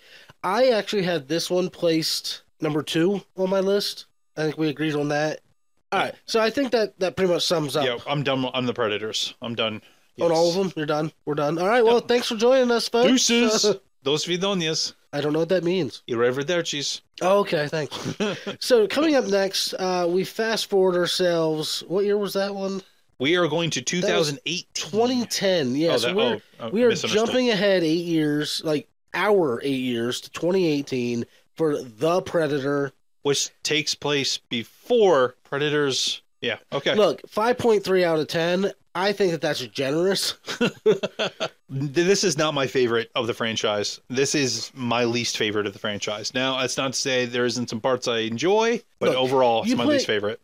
Anyway, this one's directed by Shane Black. We know who Shane Black is? We do. We do? What do we know about him? That he directed this movie. That he was also in the original Predator movie. Yeah. Yeah. And he did Iron Man 3, which is not my favorite Iron Man movie. It's my least favorite Iron Man movie, actually. So, I mean, Shane Black, great in the first Predator. Not sure he's a great director all the way. If you're not remembering, Shane Black did play Rich Hawkins in the original Predator movie. He was the radio operator, and he was the more lighthearted member of the group. The jokester. We see how far that got him. But it was really nice to see someone like that get brought back to actually create the movie because they have more of a personal tie to the franchise as a whole. And so we'll just run down the list real quick. We have Quinn McKenna, played by Boyd Holbrook, a former Army Ranger, who he's our basically our main protagonist, the first encounter that had, with the Predator. Nebraska Williams, played by Trevante Rhodes. Again, I do apologize, everybody, if I'm butchering Trevante Rhodes. He was a guy that I said should be a possible replacement for Kang. Oh, okay. Rory McKenna is Quinn's son, played by Jacob Tremblay. We have Coyle, played by Keegan-Michael Key. Stop doing Kegels, man. Key. Yeah, all these Kegels. Keegan-Michael Key. A war veteran. Olivia Munn playing Casey Brackett. Thomas Jane as Baxley. Alfie Allen as Lynch. Sterling K. Brown as Will Traeger. Augusto Aguilera as Nettles. And Yvonne Strahovski from Dexter. All comes back to Dexter, baby. I can never remember how to pronounce her name. Strahovski. But as Emily McKenna, who is the former wife of Quinn. I always see her name, though, and I immediately think of Chuck. Yeah, that was her initial thing. Did you watch Chuck? I didn't. I know what it is, and I've seen like an episode, but I never. So I was doing other things at the time. When it first came out around the same time Big Bang Theory did, and I followed Chuck more than Big Bang Theory, thinking, I didn't realize it came out at the same time. Big Bang's not going to make it. And then, of course, Big Bang went for like 15 seasons, and Chuck got like 5. So. Right. I'd like to go back and watch it someday. It's like HD DVD versus Blu-ray. You know, sometimes you don't make the right choice. I watch VHS. Laser disc. Gotta put that 8mm reel back up. So, yeah, we're basically following Quinn McKenna, encounters the Predator, doesn't have any idea what it is. He's part of a PTSD group, and those are the members of the group that eventually join him in his escapade to... That's a very quickly tailored plot synopsis, yes. Is it really worth getting into? Well, okay, so he's a sniper, and and he reminds everybody he's a sniper a lot, and he's a badass. In the very beginning, he almost gets run over by... He ends up with the PTSD guys because he's thrown onto a bus and going to be sent somewhere. Yes, yes. And like the first one, kind of mirroring it, though, this one does open with a spaceship coming to Earth, but in a completely different manner. This ship is actually being chased by another ship being shot at. Well, it's cool that it shows the Predators have portal ability. Yes, either a jump drive / portal ability. Well, it almost looked like, because I just rewatched this one today, just because, like we said, this is the bottom of my list. I'll just put that out there right now. This one 100% had the least impact on me. So I rewatched it today to get a refresher, and it almost looked like he shot something out that ripped open space, and as he flew through it sealed up again. Yeah. So yes. It was definitely some type of interdimensional or teleportation thing. Yeah, well, I mean, it just shows that the spaceships aren't just fast, but they can hop, skip, and jump around. Extremely advanced. Yes. And we also don't know who's chasing him. No. I mean, it looks sort of similar. I mean, on the rewatch, it makes more sense, but initially you don't know. But I'm going to be very clear at the very jump here. There's a lot about this movie that doesn't make sense. No. Yeah. There's a lot of spaghetti thrown at the wall on this one. And unfortunately, I think a lot of it doesn't stick. I don't even think they had spaghetti. They just said, hey. Well, they probably just would have CGI'd let's use ChatGPT to write a movie because we know it leaves out important details. You want to just jump into what we don't like about this movie and get that over with? Oh, that's all I have written down. There's stuff I like. I have favorite scene, TBD, to be determined, because I literally could not think of one. Well, obviously, glaring CGI. CGI Predators, they decided to use more motion capture and things in this one than practical effects. So you get a regular Predator, and then you get like a 10-foot Predator, and they're fighting, and they're going through cinder blocks, and it looks messy. It doesn't look very clean. The dogs from the future, but previous installment. All right, I'll stop doing the whole time warp thing here. But anyway, the Devil Dog dudes come back, and they don't look that great. The Demodogs. Demidogs. Stranger Things. Yeah. One of them gets shot in the head, and it just magically makes it a nice dog now. Yeah. I don't know. I think Rottweilers and any other beasts that have been knocked around quite heavily doesn't all of a sudden make them nice animals. No. And then it follows around like it's Air Bud and wants to play basketball or something. I don't know. It's playing fetch with grenades. Listen, I enjoyed that they took a swing with a lot of comedy here, but a lot of it, that stuff just doesn't work here. What I hate, they can't decide if it's funny or if it's not. Well, that's it. What I hate is that you're saying all this, and it sounds like you're just cracking jokes, but these are actual things that happen in the movie. Unfortunately, I wouldn't somebody said, "Oh, what Predator movie should I watch?" I'd be like, "Well, you could probably watch them all, but you won't be missing anything if you skip this one." Yeah, it doesn't really bring a whole lot new to the table other than convoluted stuff. Like now they talk about the mixing human DNA and other DNA, or now somehow connected to them, but they don't give any certain plot point in this movie enough time to gestate and develop. They kind of just rush through things. Yeah. And at one point, a main character has on a shoulder cannon, and he's taking out dudes, and then he blows his own head off out of nowhere. And then that's it. Nobody reacts. It's not, I didn't laugh. I was just like, oh, well, I guess that main character's gone now. It was a why moment. Why it didn't make any sense. No. Well, that's just like when, in the beginning, when he first, he's messing around with the What'd you call it? Like a bracer. The gauntlet bracer, yeah. It like attaches to his forearm and he can't take it off. It's part of him now. Like, it doesn't make sense. No. It doesn't make sense. And I like how he instantly understands that somehow this little ball that they took from Harry Potter, the golden snitch, it makes you turn invisible. So he doesn't want it, so he eats it so that, obviously they won't take it from him when he's arrested. But he just instantly knows how these things work. Yeah. I guess that's why the kid got all his brains. It wasn't from his mother, it was from him. No, not even that. Yeah. So the whole point of that, like, because the kid's able to use the helmet and the kid's able to, like, understand the technology, it's because he's autistic. The movie pushes really hard that autism is the next form of human evolution, that it's a more advanced way of thinking, essentially. They got a lot of backlash for this. And because of that they can control this alien tech, that they're so much smarter. And look, I'm a sensitive person. I'm not trying to be an ass, but in some respects, sure. But alien tech, suddenly, like, you magically know everything about it? No. No, I understand that this generation, autistic or not, is very good with technology. Yeah. We've talked about that in previous podcasts. And I don't have any real world experience with autism. Mm-hmm. I've only seen it put in TV shows and movies. But there was a lot of parents that had watched this movie that were not happy. And I don't know the specifics, but apparently it's just like insensitive. And to just say this kid who's a little bit different, who's on the spectrum, at the very end, before I even get to the part that I hate the most, this kid is now just working in a government facility, hand in hand with all these scientists. First off, that's not how the military works. It's not how military intelligence works. I hate when you see that stuff in movies.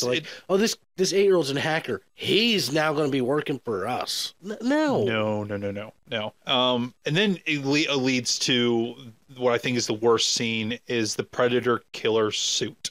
Oh, dude. So I guess Michael Bay decided, or somebody said, "Hey, Michael Bay, you want to come direct a scene of this? It can be like your Transformers and Teenage Mutant Ninja Turtles. We can do some of that here. But we need some of that magic. Come on." Horrible. Absolutely horrible. I have right here, in the final line, right above favorite scene, it says, "Note, I hate the Predator killer armor idea completely." Yeah, you should just wear a Super Shredder suit instead. I hope they got one in a 41 long, Bubba. And then the movie just ends. What? Now listen, Boyd Holbrook is a gem. He was good in Logan. He was good in Primeval of Justified, the one they just did in Detroit. He is. I don't know if I talked to you about it, but he's in the newest Indiana Jones. The guy is like quietly becoming like a really good villain type dude. Maybe I just expected him to be a sort of a bad guy here because it's been so long since I'd seen it, that I'd seen his villainous roles after. But like even he couldn't really save some of the stuff they were doing with him. Now, that's not to say there isn't good parts. There is. I'll get to the good parts. But, man, there's a lot of bad that outweighs the good in this movie. It's a hot mess. It is fun. Like, you can just have it on in the background, I guess. But if I was flipping through channels, Josh, I would flip past it. I'd be like, well, I just go down and grab my DVD and watch the original. This doesn't even feel like a Predator movie to me. No, it's more of a human movie with a couple Predators, 2 Predators thrown in, who all of a sudden decides, because this kid has autism, not only is he smart enough to do everything, but now he's the prey. Yeah. Yeah, he's the ultimate prey, and he's going to give him a 5-minute head start. This 8-year-old kid. Yep, that he's the one that the Predator's actually after because he's so advanced. No. It doesn't make sense. But don't worry, a small predator came to the Earth to save humanity and give him the predator suit because he knew now these new 10-foot predators were just going to... Whatever. And their long game is because they want to slowly weed us out so they take our planet over? Then why would they want to slowly do it? Just wipe us out. Yeah, I mean, if their one little gauntlet bomb can level... I think, what did somebody say, 30 city blocks or something worth of forest, jungle or something is roughly what they said in one of the movies. I think in Predator 2 they say. Yeah. Then their weaponry, come on. They can hop, skip, and jump through time and space, because that's how physics work. Yeah, it's just stupid. It's stupid. But let's talk about the things we did, like Zach, or Josh, or real you quick, got more? though, that doesn't... Who am I? What? Zach, Josh, I don't know. But that doesn't even touch on the fact that... All humans look the same. That doesn't even touch on the fact that, like, Olivia Munn's characters, scientists, they're experimenting. Like, they're trying to work with the genetics of a predator they have captured, and why? That's my big question for this whole movie, is why? Why did you do this? What purpose does that serve? Where's the end game? There just isn't one. There isn't. There really isn't. So, I mean, all right. We've been pretty mean here. But let's jump into what we did like. Is there anything that you did like?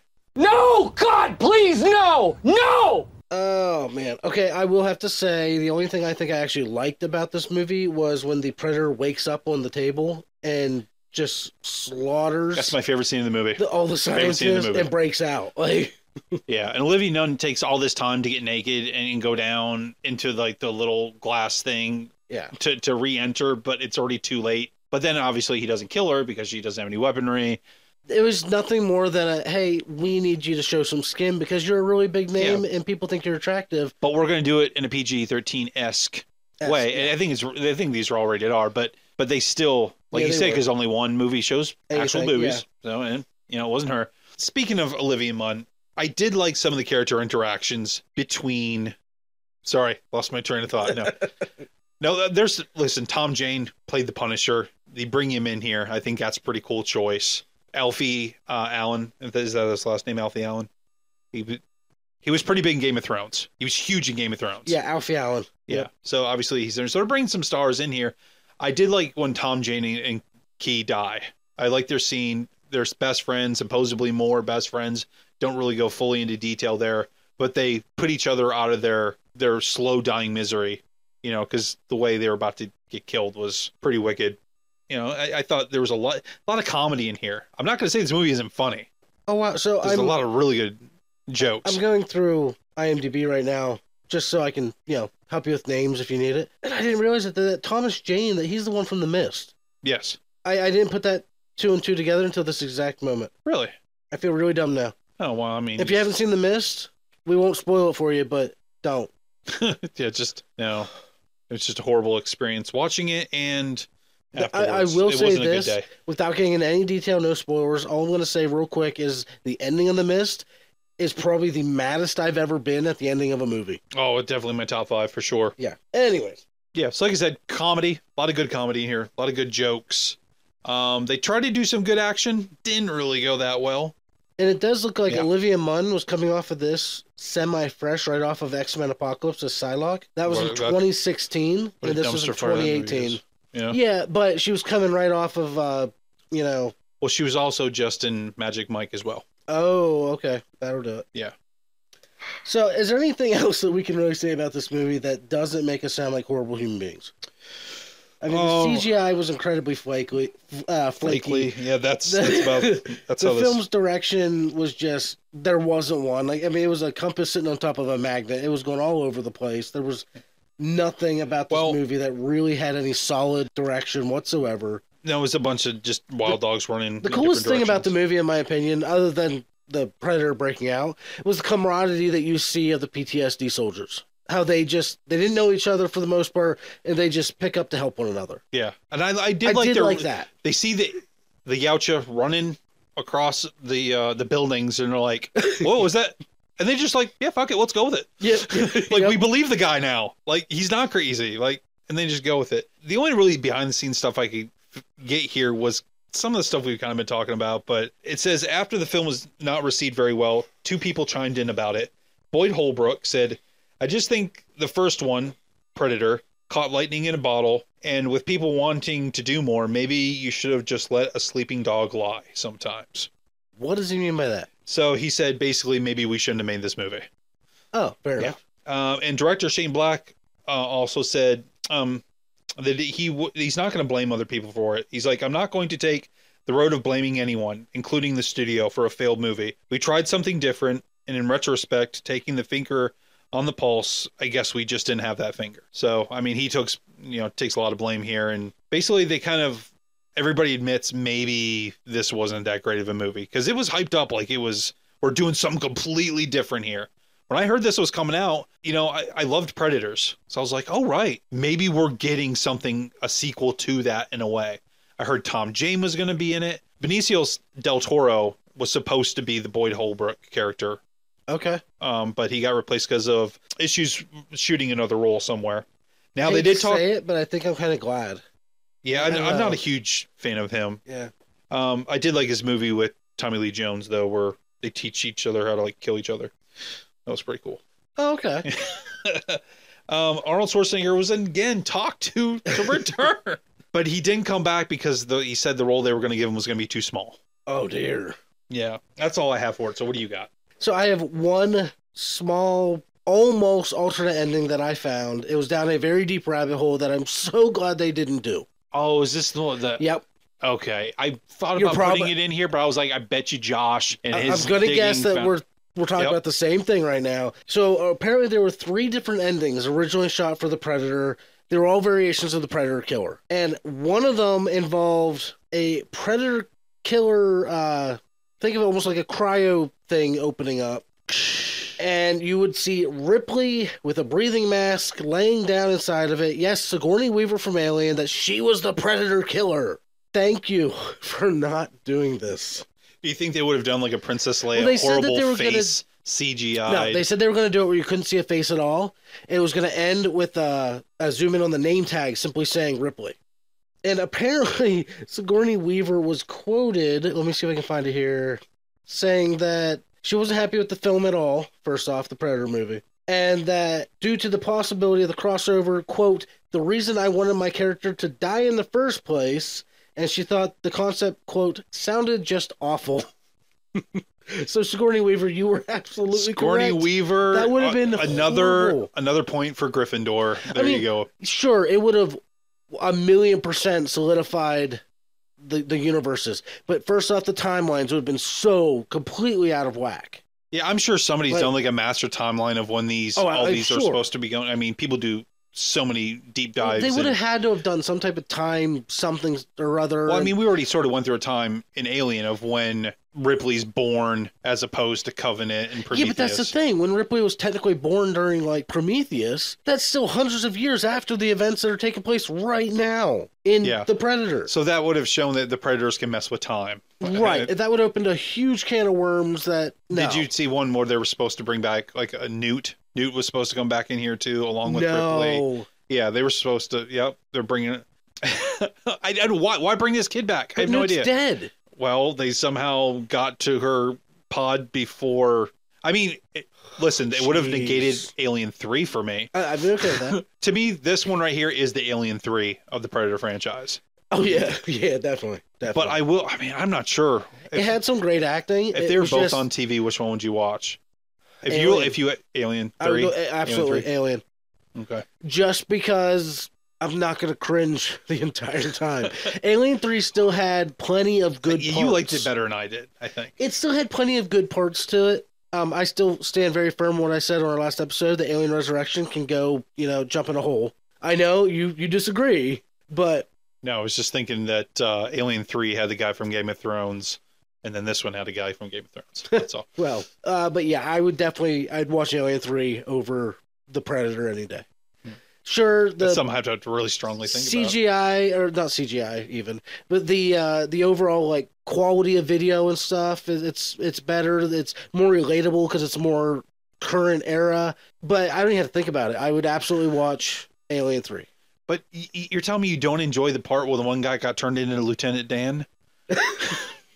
Just as much as I enjoy the part of so you were saying earlier, if I could throw anybody onto a planet with the Predators, Forrest Gump. Oh, jeez. I just kept running.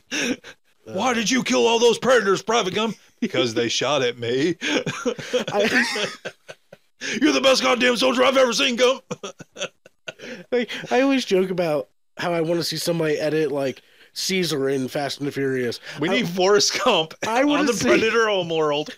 I just want to see a scene where Royce is fighting the last Predator, and in the background you see Forrest Gump run by Jenny, just running through the jungle. Jumped up and bit me. Okay, all right, well, we got to wrap up the Predators, man. I mean, Predator, the Predator. I don't know, it's the Predator, not any old Predator. It's the Predator. Moving on to what I feel is solid entry. Well, I'm gonna step on a limb. We're gonna end this on a sweet note. Let's step on a limb and say that I think it is. Does the limb have a panther on it? My personal what? No. Well, the movie they're on a limb with a panther. I know. Now, my personal opinion is I put this on par with the original Predator movie. Shots fired! Shots fired! I don't know about it being on par. We are talking about. It's close to being in second. It's one of the. It's tied for second place, but I don't know if it's. I don't know. as good as I the put first it one. pretty high up there. We're talking about Prey. It just came out 2022. It is a prequel based 300 years from. It's supposed to be 300 years ago from now. So you can assume 300 years before the first Predator movie. Yes. So Yeah. We do follow. What's her name? Naru. Naru. A young Comanche girl who is a skilled warrior, skilled hunter. She's trying to make a name for Self-taught. herself in a world of very heavily men-dominated society and the Indian culture. Now, don't get me wrong, I don't know jack about like Indian tradition. Well, I have a little behind the scenes here that'll Okay, shed a good. little bit of light here. But I will say that I just want to throw this out there right away. It's a 7.1 out of 10 on IMDb. I personally give it a 9. And I think I gave the original Predator 9 to 9.5. So I will say second in my list, but it's still, if I had to see this or the original Predator on TV, I would have a very hard time choosing. Probably flick back and forth between commercials, which again, anybody who actually remembers commercials realizes how old we are. Oh, don't worry. YouTube has 21-minute long commercials when you're trying to listen to a song. It just Who'd you stops say in it the middle. was? Tom Petty? Yeah, Tom Petty. Half of a Tom Petty just stopped mid-song, and YouTube decided it was going to play me a 21-minute ad. Yeah. Who was this directed by? This is directed by Dan Trachtenberg, scored by Saren Schachner. She's done a bunch of video game stuff, Assassin's Creed. Okay. Yeah, so and I think it made sense. When I was on deliveries today, I listened to the soundtrack all the way through. For Prey. For Prey. Yes. Is it good? Yeah, it's Really? definitely Okay. different.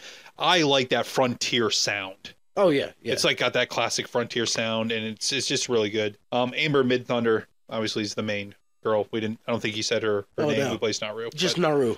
yeah. I mean, like that's her actress name. Yes. Midthunder. Which I don't know that she was really in a whole lot before this. I mean, it looks like she was in. Legion. I was just gonna say that Legion. Yeah, actually, there's not a whole lot here to be honest with you. Most of which are like small TV movies or TV series. A few shorts. So 4.0, 5.6 movies, and then Prey came in at 7.1. She's apparently in the new Reservoir Dogs TV series. Didn't know that. Reservoir Dogs has a TV series. Apparently. Res Dogs. No, it says Reservation Dogs. Reservation Dogs. Yeah, which I'm not sure. I don't know if there's. I've watched Res Dogs. I don't know if this. No, she is in it. Okay, because I do remember reading this morning because I watched Prey this morning It before says work. she's Miss Matriarch, but it's spelled Yeah, like. she's a ghost. It's a ghost. Oh, see, lady. it's Yeah. spelled like a computer name. Like mate is M8. Yeah, it's weird. If it's the character I'm thinking about, Res Okay. Dogs is actually a really good Native American Joe. Really? It's funny. It's endearing. It's a shout out to that show. It just ended, Well, but I thought it said it's great. Reservoir Dogs, and yeah, I was like, they're making more Reservoir Dogs. Is she Mr. Pink or Black? Or... yeah, I'd say some stuff here, but my computer decided to flip me on a whole different screen. So well, that's exciting. So let me go ahead and dive in here real quick while we wait for him to catch up. I caught up. I'm Okay, here. never mind. Go ahead. Oh no, what were you gonna say? I was just going to go through the cast real quick. I only Go have for it. 3 members of the cast written down. Thank you, ChatGPT. Apparently, it only thought the important people. I have Amber Midthunder as Naru. She is the Comanche girl who we literally follow the whole movie. Dakota Beavers as Taub, or Tabe, Naru's brother. And then Dane, help me out here. DiLigero. Thank you, that Diligero as the Predator. Yeah, and you see the calves on him. So That I one was scene, reading, dude, his calves were like massive. He was like a running back. I was reading that, like, I guess 90% of the Predator and Prey was practical costume, practical effects. Yeah, they did go back to it, and I greatly It appreciate looks that. so good. Yeah, I think they looked at that previous movie and said, no. They looked at the movie before that because that one doesn't exist. That's in my vault of no. Well, you went over the main people here. I mean, there's a lot of Native American actors here. Who played the dog? Coco is the name of the dog, who wasn't supposed to be in the movie as much, but she was very energetic, and the directors and behind-the-scenes guys were like, hey, this dog's pretty cool. So they See, kept her that's one of longer. those relationships where I would have totally believed that Coco was the actual dog of Amber Midthunder. Again, the main character, because there's such a tight relationship between that dog and that character. I would totally believe that she brought her own dog on set that day. 100%. Yeah, I feel like these people spent a lot of time getting to know each other. Everybody interacted as if they were part of a tribe. Yeah, like there's really tight camaraderie there. There is, and I'll go into a little bit more in the behind the scenes a little bit later on, but I think there's a good reason why that is. So that kind of covers the cast. I think that the way they shot it was really beautiful, just stunning and beautiful. What do you think? Oh, absolutely. I thought that they really they took great care to show not only the Comanche tribe as like with respect to their traditions and their way of life, but they also really showed nature in a respectful way. They just showcased the beautiful mountains and the forests and the fields and animal life. And I thought it was incredibly nicely put together. Well, I guess the cinematographer, Jeff Cutter, filmed it in an anamorphic format because he wanted to better depict the vast locations, according to Wikipedia.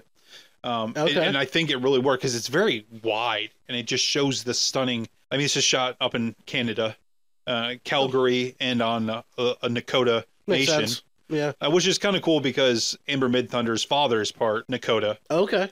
So she has Comanche, heritage, or maybe not. They chose Comanche because they're fierce. Nakotas aren't Comanche; they're a different Indian tribe. But I think it's pretty cool that they were like, let's not just get a bunch of people that look a certain way and we'll get them to pretend, like an Italian actor with a tear in his eye by pollution. Like, let's actually get some Native Americans in here. Let's do this authentic and let's make this not bullshit. And they succeeded. Well, and that's some of the scenes that you hear them talking in the native tongue is actual Comanche dialogue. It's actual language. And I think I mentioned this to you before. This is the only full-length feature film to ever have an entire Comanche dub over it. All the actors came back, and they did a full Comanche dub of the movie. And that's awesome. That's amazing. Because you can still stream that, too, on Hulu. You can choose. Oh, see, that's amazing. Yeah. I've never done it because I won't understand it. I think the Native American... But the fact that it's available is just phenomenal. The Native American mythologies, there's quite a few of them. This nation we live in is just, history's horrible. What's happened in Canada happened here all over the world. And I think so much of that culture, which is so rich and diverse and amazing, is slowly disappearing.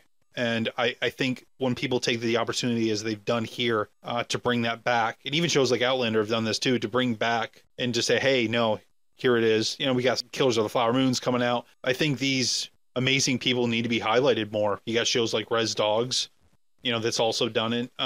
They're the originators. They're the people who are here first, and I think they need to be given some love. So that's my feeling on it.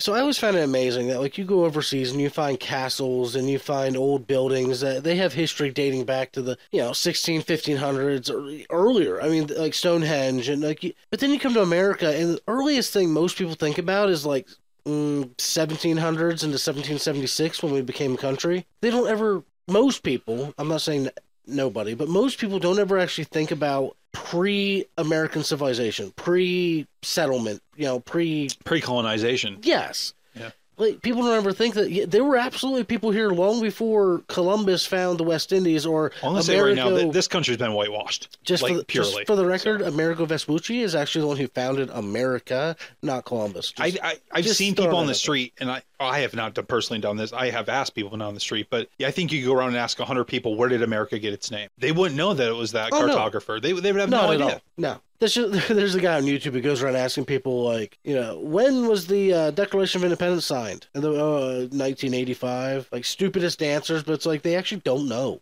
Or my favorite is, when was the War of 1812? Who's in the French and Indian War? And people were like, the Nazis. Come on. Is our education system that flawed? I think people just listen. Shout out to a lot of teachers that really do try hard. They don't listen to us. But, we might have a YouTube listener that's a teacher. And if you are, keep doing your hard work because you're amazing. But I think a lot of people today just don't want to learn. Hit the like button. Subscribe. Something. I don't know. It's what they always say in the videos. Above, yeah. You don't have to do anything you don't want to do. But no, really. Yeah, I mean, I know that they're working their butts off, but it's just that so many people today, and I'm not going to get on a soapbox. I can, if maybe that would be subscriber content. I go dig one out for you. Yeah. That'll be subscriber content. You'll hear us go into like hardcore soapbox crap. Which, first of all, we agreed to never get into politics. Yeah, so this is as close as I'm ever going to get. Is that too many people today think they're entitled? And I'm not just talking about upcoming generations. I mean, in general, too many people think that they're owed something, and that's not the case. Absolutely not. Unless you're a Native American who killed a predator. Then you're deserving of a lot. You are. Hey, listen, when I sat at that Thanksgiving table, when I gave myself my own prayer because I pray differently than others, I give recognition to the people that were on this land before. I mean, 2 miles over here past the bridge, man, this was not white people chilling. Oh, no. No. So No. If you actually, last thing I'll say, but if you actually like look back into the Native American history of just our area, it's brutal. I mean, well, it is in our D&D game, it's called very... Ohesson, named after the tribe of the original people here, Ohesson. You know, it wasn't just some... When I first moved here, I thought it was just like some rich Ohesson manor. Like, oh, who's that rich person? I didn't realize that was the original Indian village that was there. The Ohesson Indians. That's what was here. Wow, we went really off on there. It had nothing to do with prey, but you know what? That's fine, because we're going to get right back onto it. Oh, yeah. We're going to talk about... continuously talking about what we did like. You talked about the atmosphere. It's a pretty movie. It's a gorgeous movie. It is. The soundtrack is gorgeous. The acting is on par, above par. I don't say this often, but the CGI was actually pretty decent in some spots. Some spots it was shaky, but some, like when you first see the Predator, he stands up as the cloaking goes up. The Predator CGI, I think, as well. Very, very cleanly done, I feel. Some of the animal stuff I didn't think was that great, but I just think we still haven't gotten where we need to be when it comes to animals. We can do alien creatures, but we can't do a bear and a wolf. I mean, it was close as much as we can get today, but I'm waiting for that day when we see a bear on screen and you're like, holy shit, is that a real bear? I've seen better looking bear in video games. Like Vikings Valhalla or something. So speaking of which, what did you think of the bear scene in this movie? Other than the CGI, and I'll stop harping on the CGI, I'll quit talking about it for the rest of the episode. That bear whooped some predator ass for a minute, and I appreciated it. I thought it was cool. That bear was like, you know, it might as well have been... where's the silverbacks? I want to see a predator taking a silverback. Ooh, because silverbacks are strong. And bears are strong, too. I mean, that bear chucked. Yeah, but silverbacks have yeah, hey Predator, why don't you take on somebody with opposable thumbs? What? No, I thought it was good action. Just her hiding in that beaver and just watching those two titans tussle. It was great. Yeah. So you didn't like the part where he gets showered in blood? No, that was awesome too. Oh, okay. So yeah, I didn't want to go through the charging. Just when the bear's running after the dog or running after her. The same as when the wolf is kind of running, moving. Like when they're kind of standing still, it's done well. It's just when they start moving and they're trying to mimic. I guess I don't know. I mean, I could look into it. I wonder if they motion capped like a captive bear. I don't know, but I feel like that stuff is all like stored away in a database somewhere. Like we need a wolf running. Oh, there it is. Yeah, I think we need to up our game there. Yeah, definitely update the game, because I mean, there's some alien movies where you see some alien creatures that have fur, and you're like, wow, like that's awesome. But yeah, we can't do a grizzly, and I'm not sure. I think this is just a standard grizzly. This wasn't no Kodiak. This wasn't a polar bear.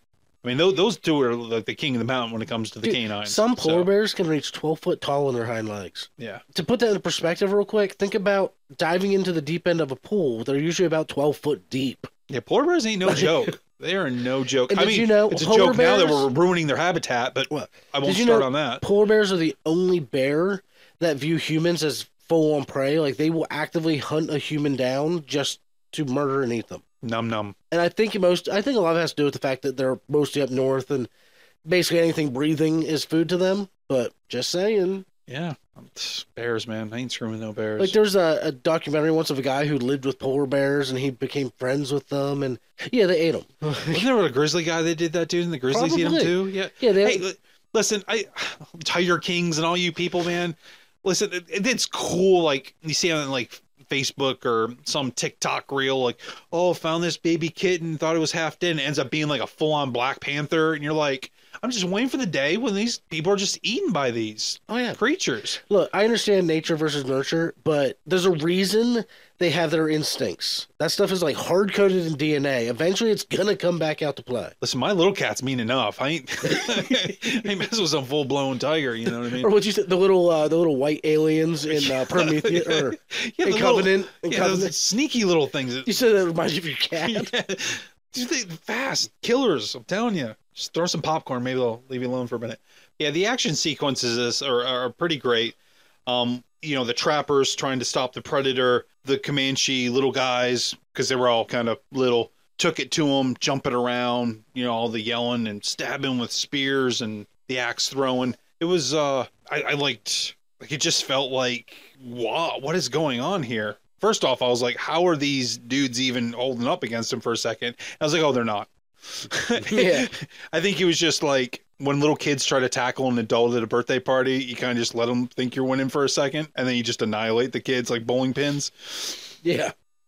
But I think everything was just slickly done here. That's my word of the month, by the way, slick. I like it. I've said a lot this it. month, even though this month just started. I'm going to slide down into the February. Do you know what I also liked? I liked how they backdated the Predator's technology. I like how you just segued there. Did you like that? Yeah. You just reversed it, though. Are we playing Uno now? Well, house rules says it's your turn. If I'm staring at you, it's your turn.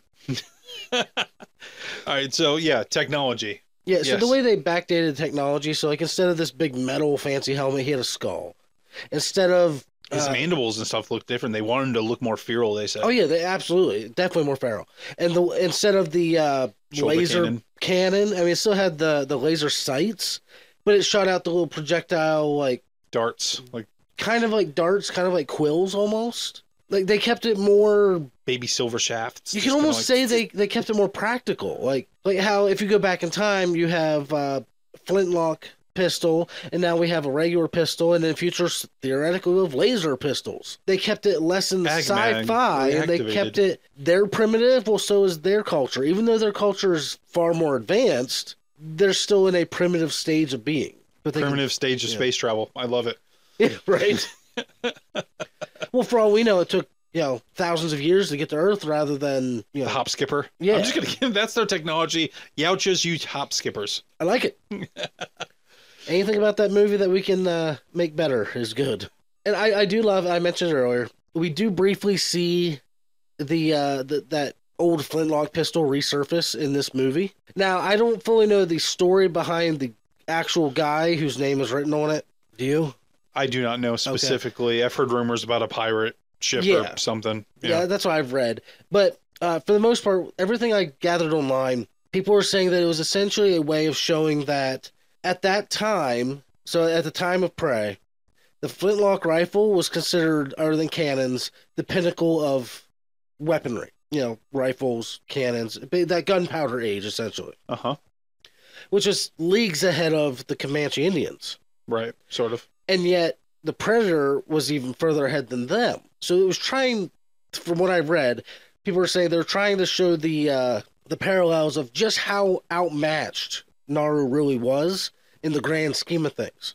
And that the whole reason it was brought up in Predator 2 was just to show they've been around for a long time. Yeah, it's a nice way to show the different levels. It's just as we saw the Predator go through and kill the rattlesnake, kill the wolf, all that. You can also see the different levels of skill and weaponry. Because even you see the Comanches are, they're trying to deal with this Predator, but then you have these people with the pistols jump in, the trappers. I think they're trappers. They look like trappers. I mean, they were skinning all the buffalo. Settler-like people. Yeah, sure. man. Oh, that scene to me was disturbing and irritating. So the first time I watched it, I thought the Predator was skinning them.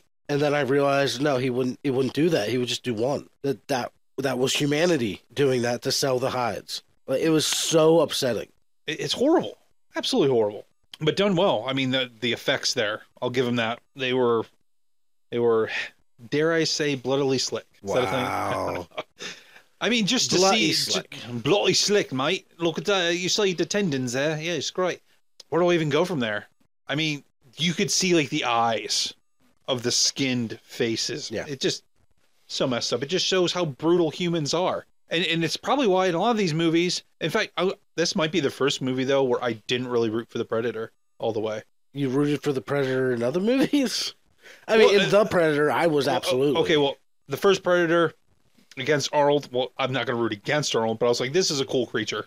In Predator 2, I was like, yeah, let's kill some gang members, Predator. Let's go. I didn't get enough about Danny Glover to really root for him, other than I think he's Murtaugh from Lethal Weapon. And then the third one. He's getting too old for this, man.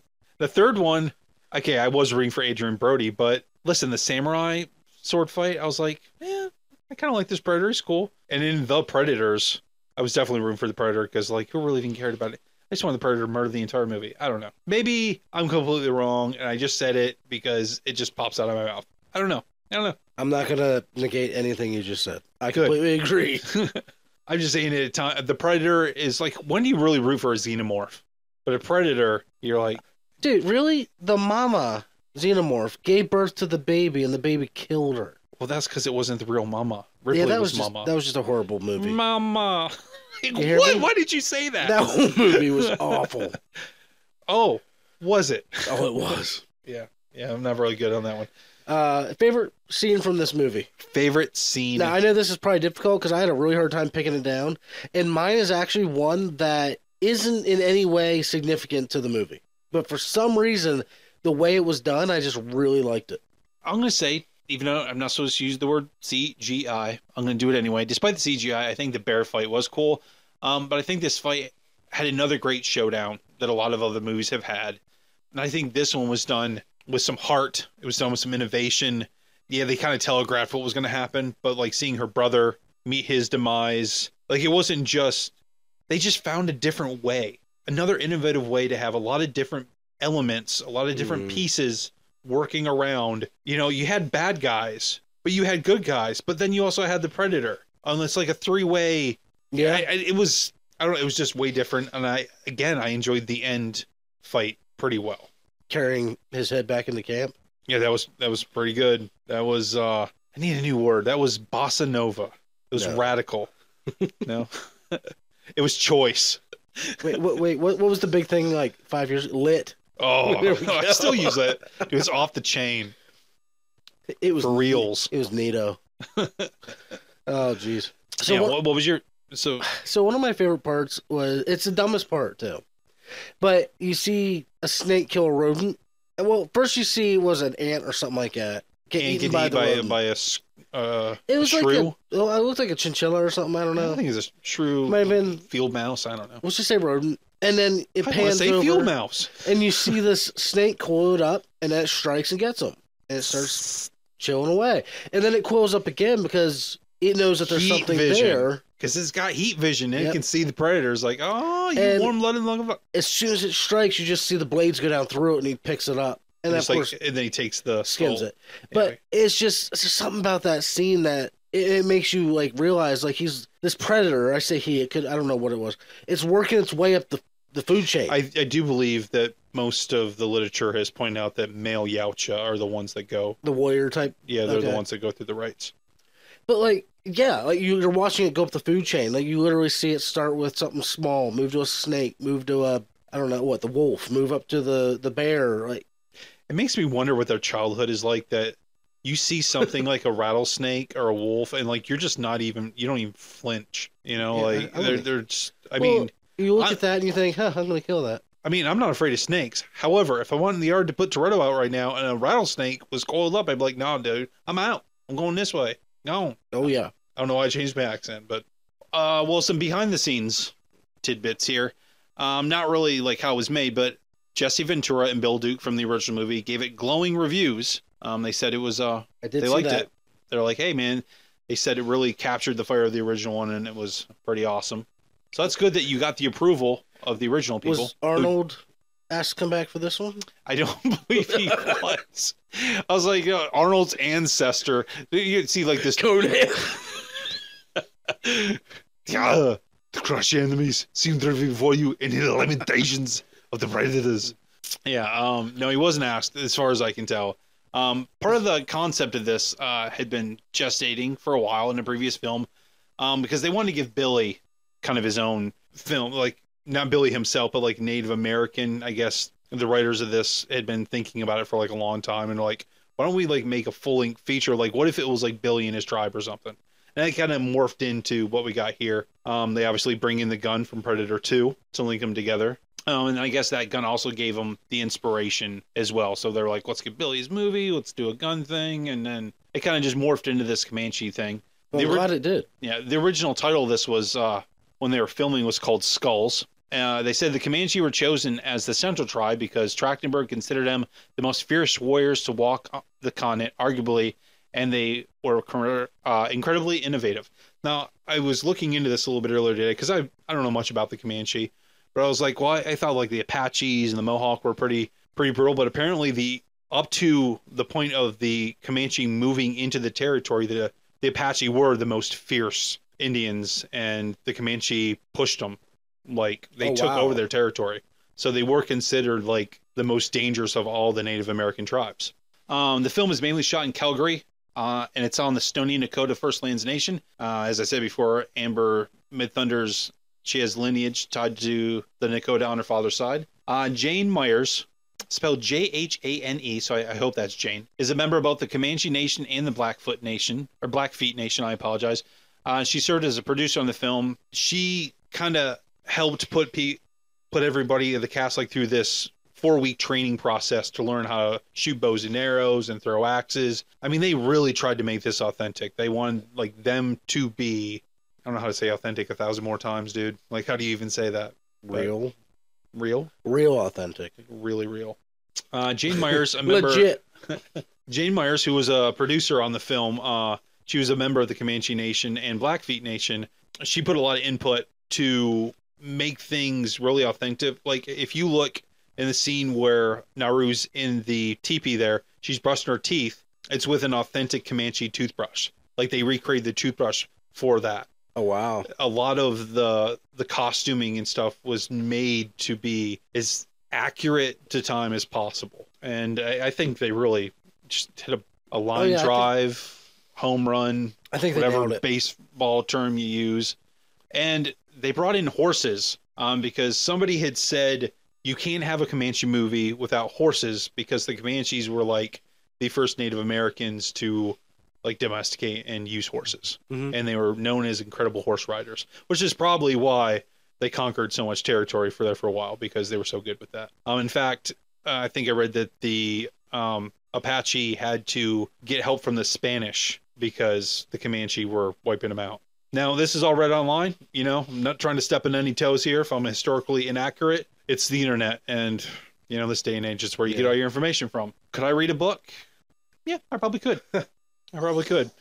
In fact, you know, probably said I should read a few of them. Mm.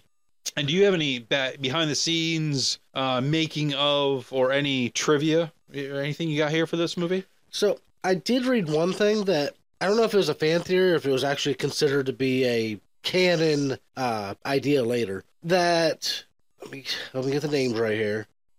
Naru's brother, how do we pronounce that? Tabe. I didn't. Taabe. Taube, maybe. Taube. That he was supposed, you know, we know he dies in the movie. We do. Yeah. That Billy's soul in the original Predator movie was supposed to be the reincarnation of him. That there was it's either a fan theory or they were trying to make it canonized that it was him coming back for another, like a final stand against the creature that bested him. Well, it didn't last very long, but if that is true, I assume that this was probably drawn out because of the original thought process to even make this movie at all. Like the idea, the original. Yeah. There's probably a leaked script somewhere, or somebody knew somebody who worked somewhere. You know, I could see that possible. Stranger things have happened in movies and TV shows, and this is a franchise about aliens that come to Earth to kill people. So, maybe. After the Predator killer suit, anything's possible in this franchise, I suppose. And all doors are open. Yeah. Slam that one shut. Unfortunately, I don't have a whole lot, and I don't have much I can say bad about this movie. Like I said, I thoroughly enjoyed it. I thought it was outstanding. Yeah, if I had to pick something to change about it, I'd probably just say make it a little bit longer. Flush it out a little bit more. I love the end fight where she literally turns his technology against him, and didn't care for the whole mudding up, you know. The flower thing was a little... I didn't, now that I think about Lower your body temperature. The flower works that quick. It's that concentrated. I'm not sure. I'm not a botanist. I don't know. Let's call in Edwin from Predators. Maybe he would have known something. But just even those little nitpicks like that are not enough to even come close to destroying this movie for me. No, not at all. And I'm really hoping, seeing how this blew the doors off at Hulu, this is like the most premiered watched movie on Hulu. It made somebody some money somewhere, and it was only a couple years ago. So hopefully we do get a sequel. At the end painting sequences, you see 3 Predator ships come in off the sky. So, I mean, they've been talking Which that... I completely missed the first time. Yeah, if you rewatch this movie, watch the end credits. There's some really interesting stuff in the little, like, cave painting montage. There's some really interesting stuff in there. Yeah, if you got to watch it a few times because you'll miss some things. Oh, yeah. So there's a possibility, we'll talk about the future of the franchise here, and there's a possibility that they could do a sequel to this. I mean, they could have done one to Predators as well. But even if they don't, and they just go, well, she survived, who knows what happened to her, the gun ends up here. Or maybe they do a tale where they show the gun in another place. They've talked about putting this on a pirate ship or putting this in the Revolutionary War. That gun has to get back around to the Predators at some point. It would be my guess.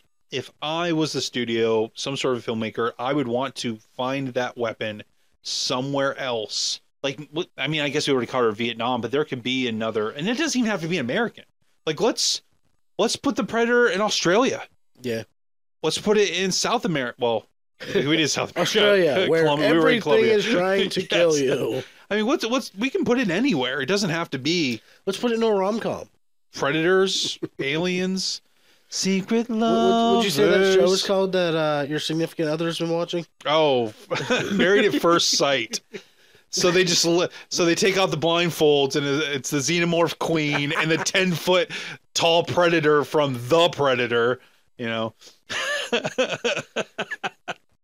just start playing some good old Frank Sinatra music. But as I've said in some other previous installments of our podcast, I don't want them to rush it. They've done a pretty good job of spacing these movies out, and I hope they do that for the future. They've already made one dud.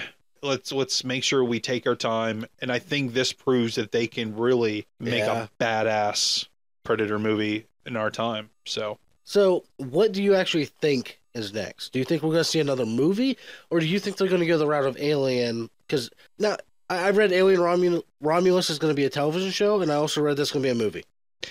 I don't know. Yeah, they keeps going back and forth. So what do you think our next route for Predator is going to be? Do you think they'll take let's go movie. The movie route? Can or do you think they'll do take a series? 6 scenes of a Predator stalking somebody or going back and forth?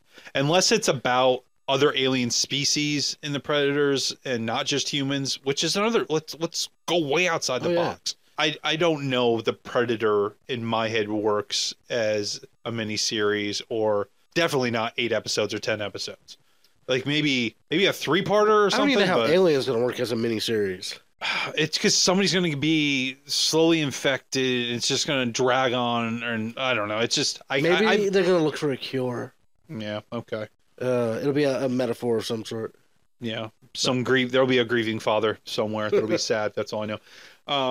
Just there'll be somebody with some depressing connection to the past, or it'll all be some social commentary about anxiety or some stupid shit. I don't know. That's why I like the Predators. They're simple. Yeah. You don't need a lot of other subcontext. Aliens about corporate greed. Predators about I'm gonna kill anything that's stronger than me. Yeah. Like it's like, yeah, I don't know. I don't even know how else to say it, but hey, listen, I enjoyed doing this, and I hope agree. you all enjoyed doing this with us, with your ears. You're listening, but maybe you can use your fingers and type in some comments, or use your finger to like, subscribe, maybe share this, text your buddy about it. I don't know, crank up the speakers somewhere so that other people can hear it. You can go to the treeofgeek.com. You can go to one of those tabs there, and they will tell us that you told us. Yep. I'm going to let Josh do this part. treeofgeek.com. I'm just trying to save your voice. I know you're not feeling good. Hit the Contact Us tab at the top and send us a message. Let us know what you think. Let us know if The Predator was the best movie ever made, so we can block you. we want your input. We want you, all of our listeners, we want you to really join in. We want to know that you're enjoying or hating us. If you want to defend that movie, I want anybody out there, tell me why you're in defense of that movie, because I'm open to all opinions. I want to hear it. Come on, guys, interact. Let us know. Yes. That's one thing we do ask for, is give us some more interaction. Help us know that this is reaching your pretty little ears. treeofgeek.com, contact us. If you go to the next tab over, you can do the Help Us Grow, where you can subscribe to us anywhere from $3 to $10 a month to help us grow even faster. Help us get better equipment, help us make even... Miracle Grow. Maybe, if we get big enough, we'll use the money that we bring in to make our own Predator movie. Oh. If you're over 7 foot tall, please send your resume. Hey, if you're over 7 foot tall, man, you come take my job. I got promoted. Somebody needs to take my job. There you go. There I you don't go. know. You wouldn't fit in the truck well. Spotify, iTunes, YouTube, you name it, we're, well, for the most part, Amazon we're there. Music. Definitely go check us out. Are we on iHeartRadio? We are. We are on all the platforms that I could possibly get us on. Excellent. So if you really want to check us out, youtube.com/@TreeOfGeek. It'll take you right to our main page. Click that like button on every single video. Comment how much you love us on every single video. And then please listen or watch every single video. If you're going to watch them, just know that the picture will not change. We're not doing actual video yet. We're just doing the audio. Season 5. Season 5. Okay. I only got one thing to say to everybody. Get to the chopper! Take care, everybody. Go! Ow!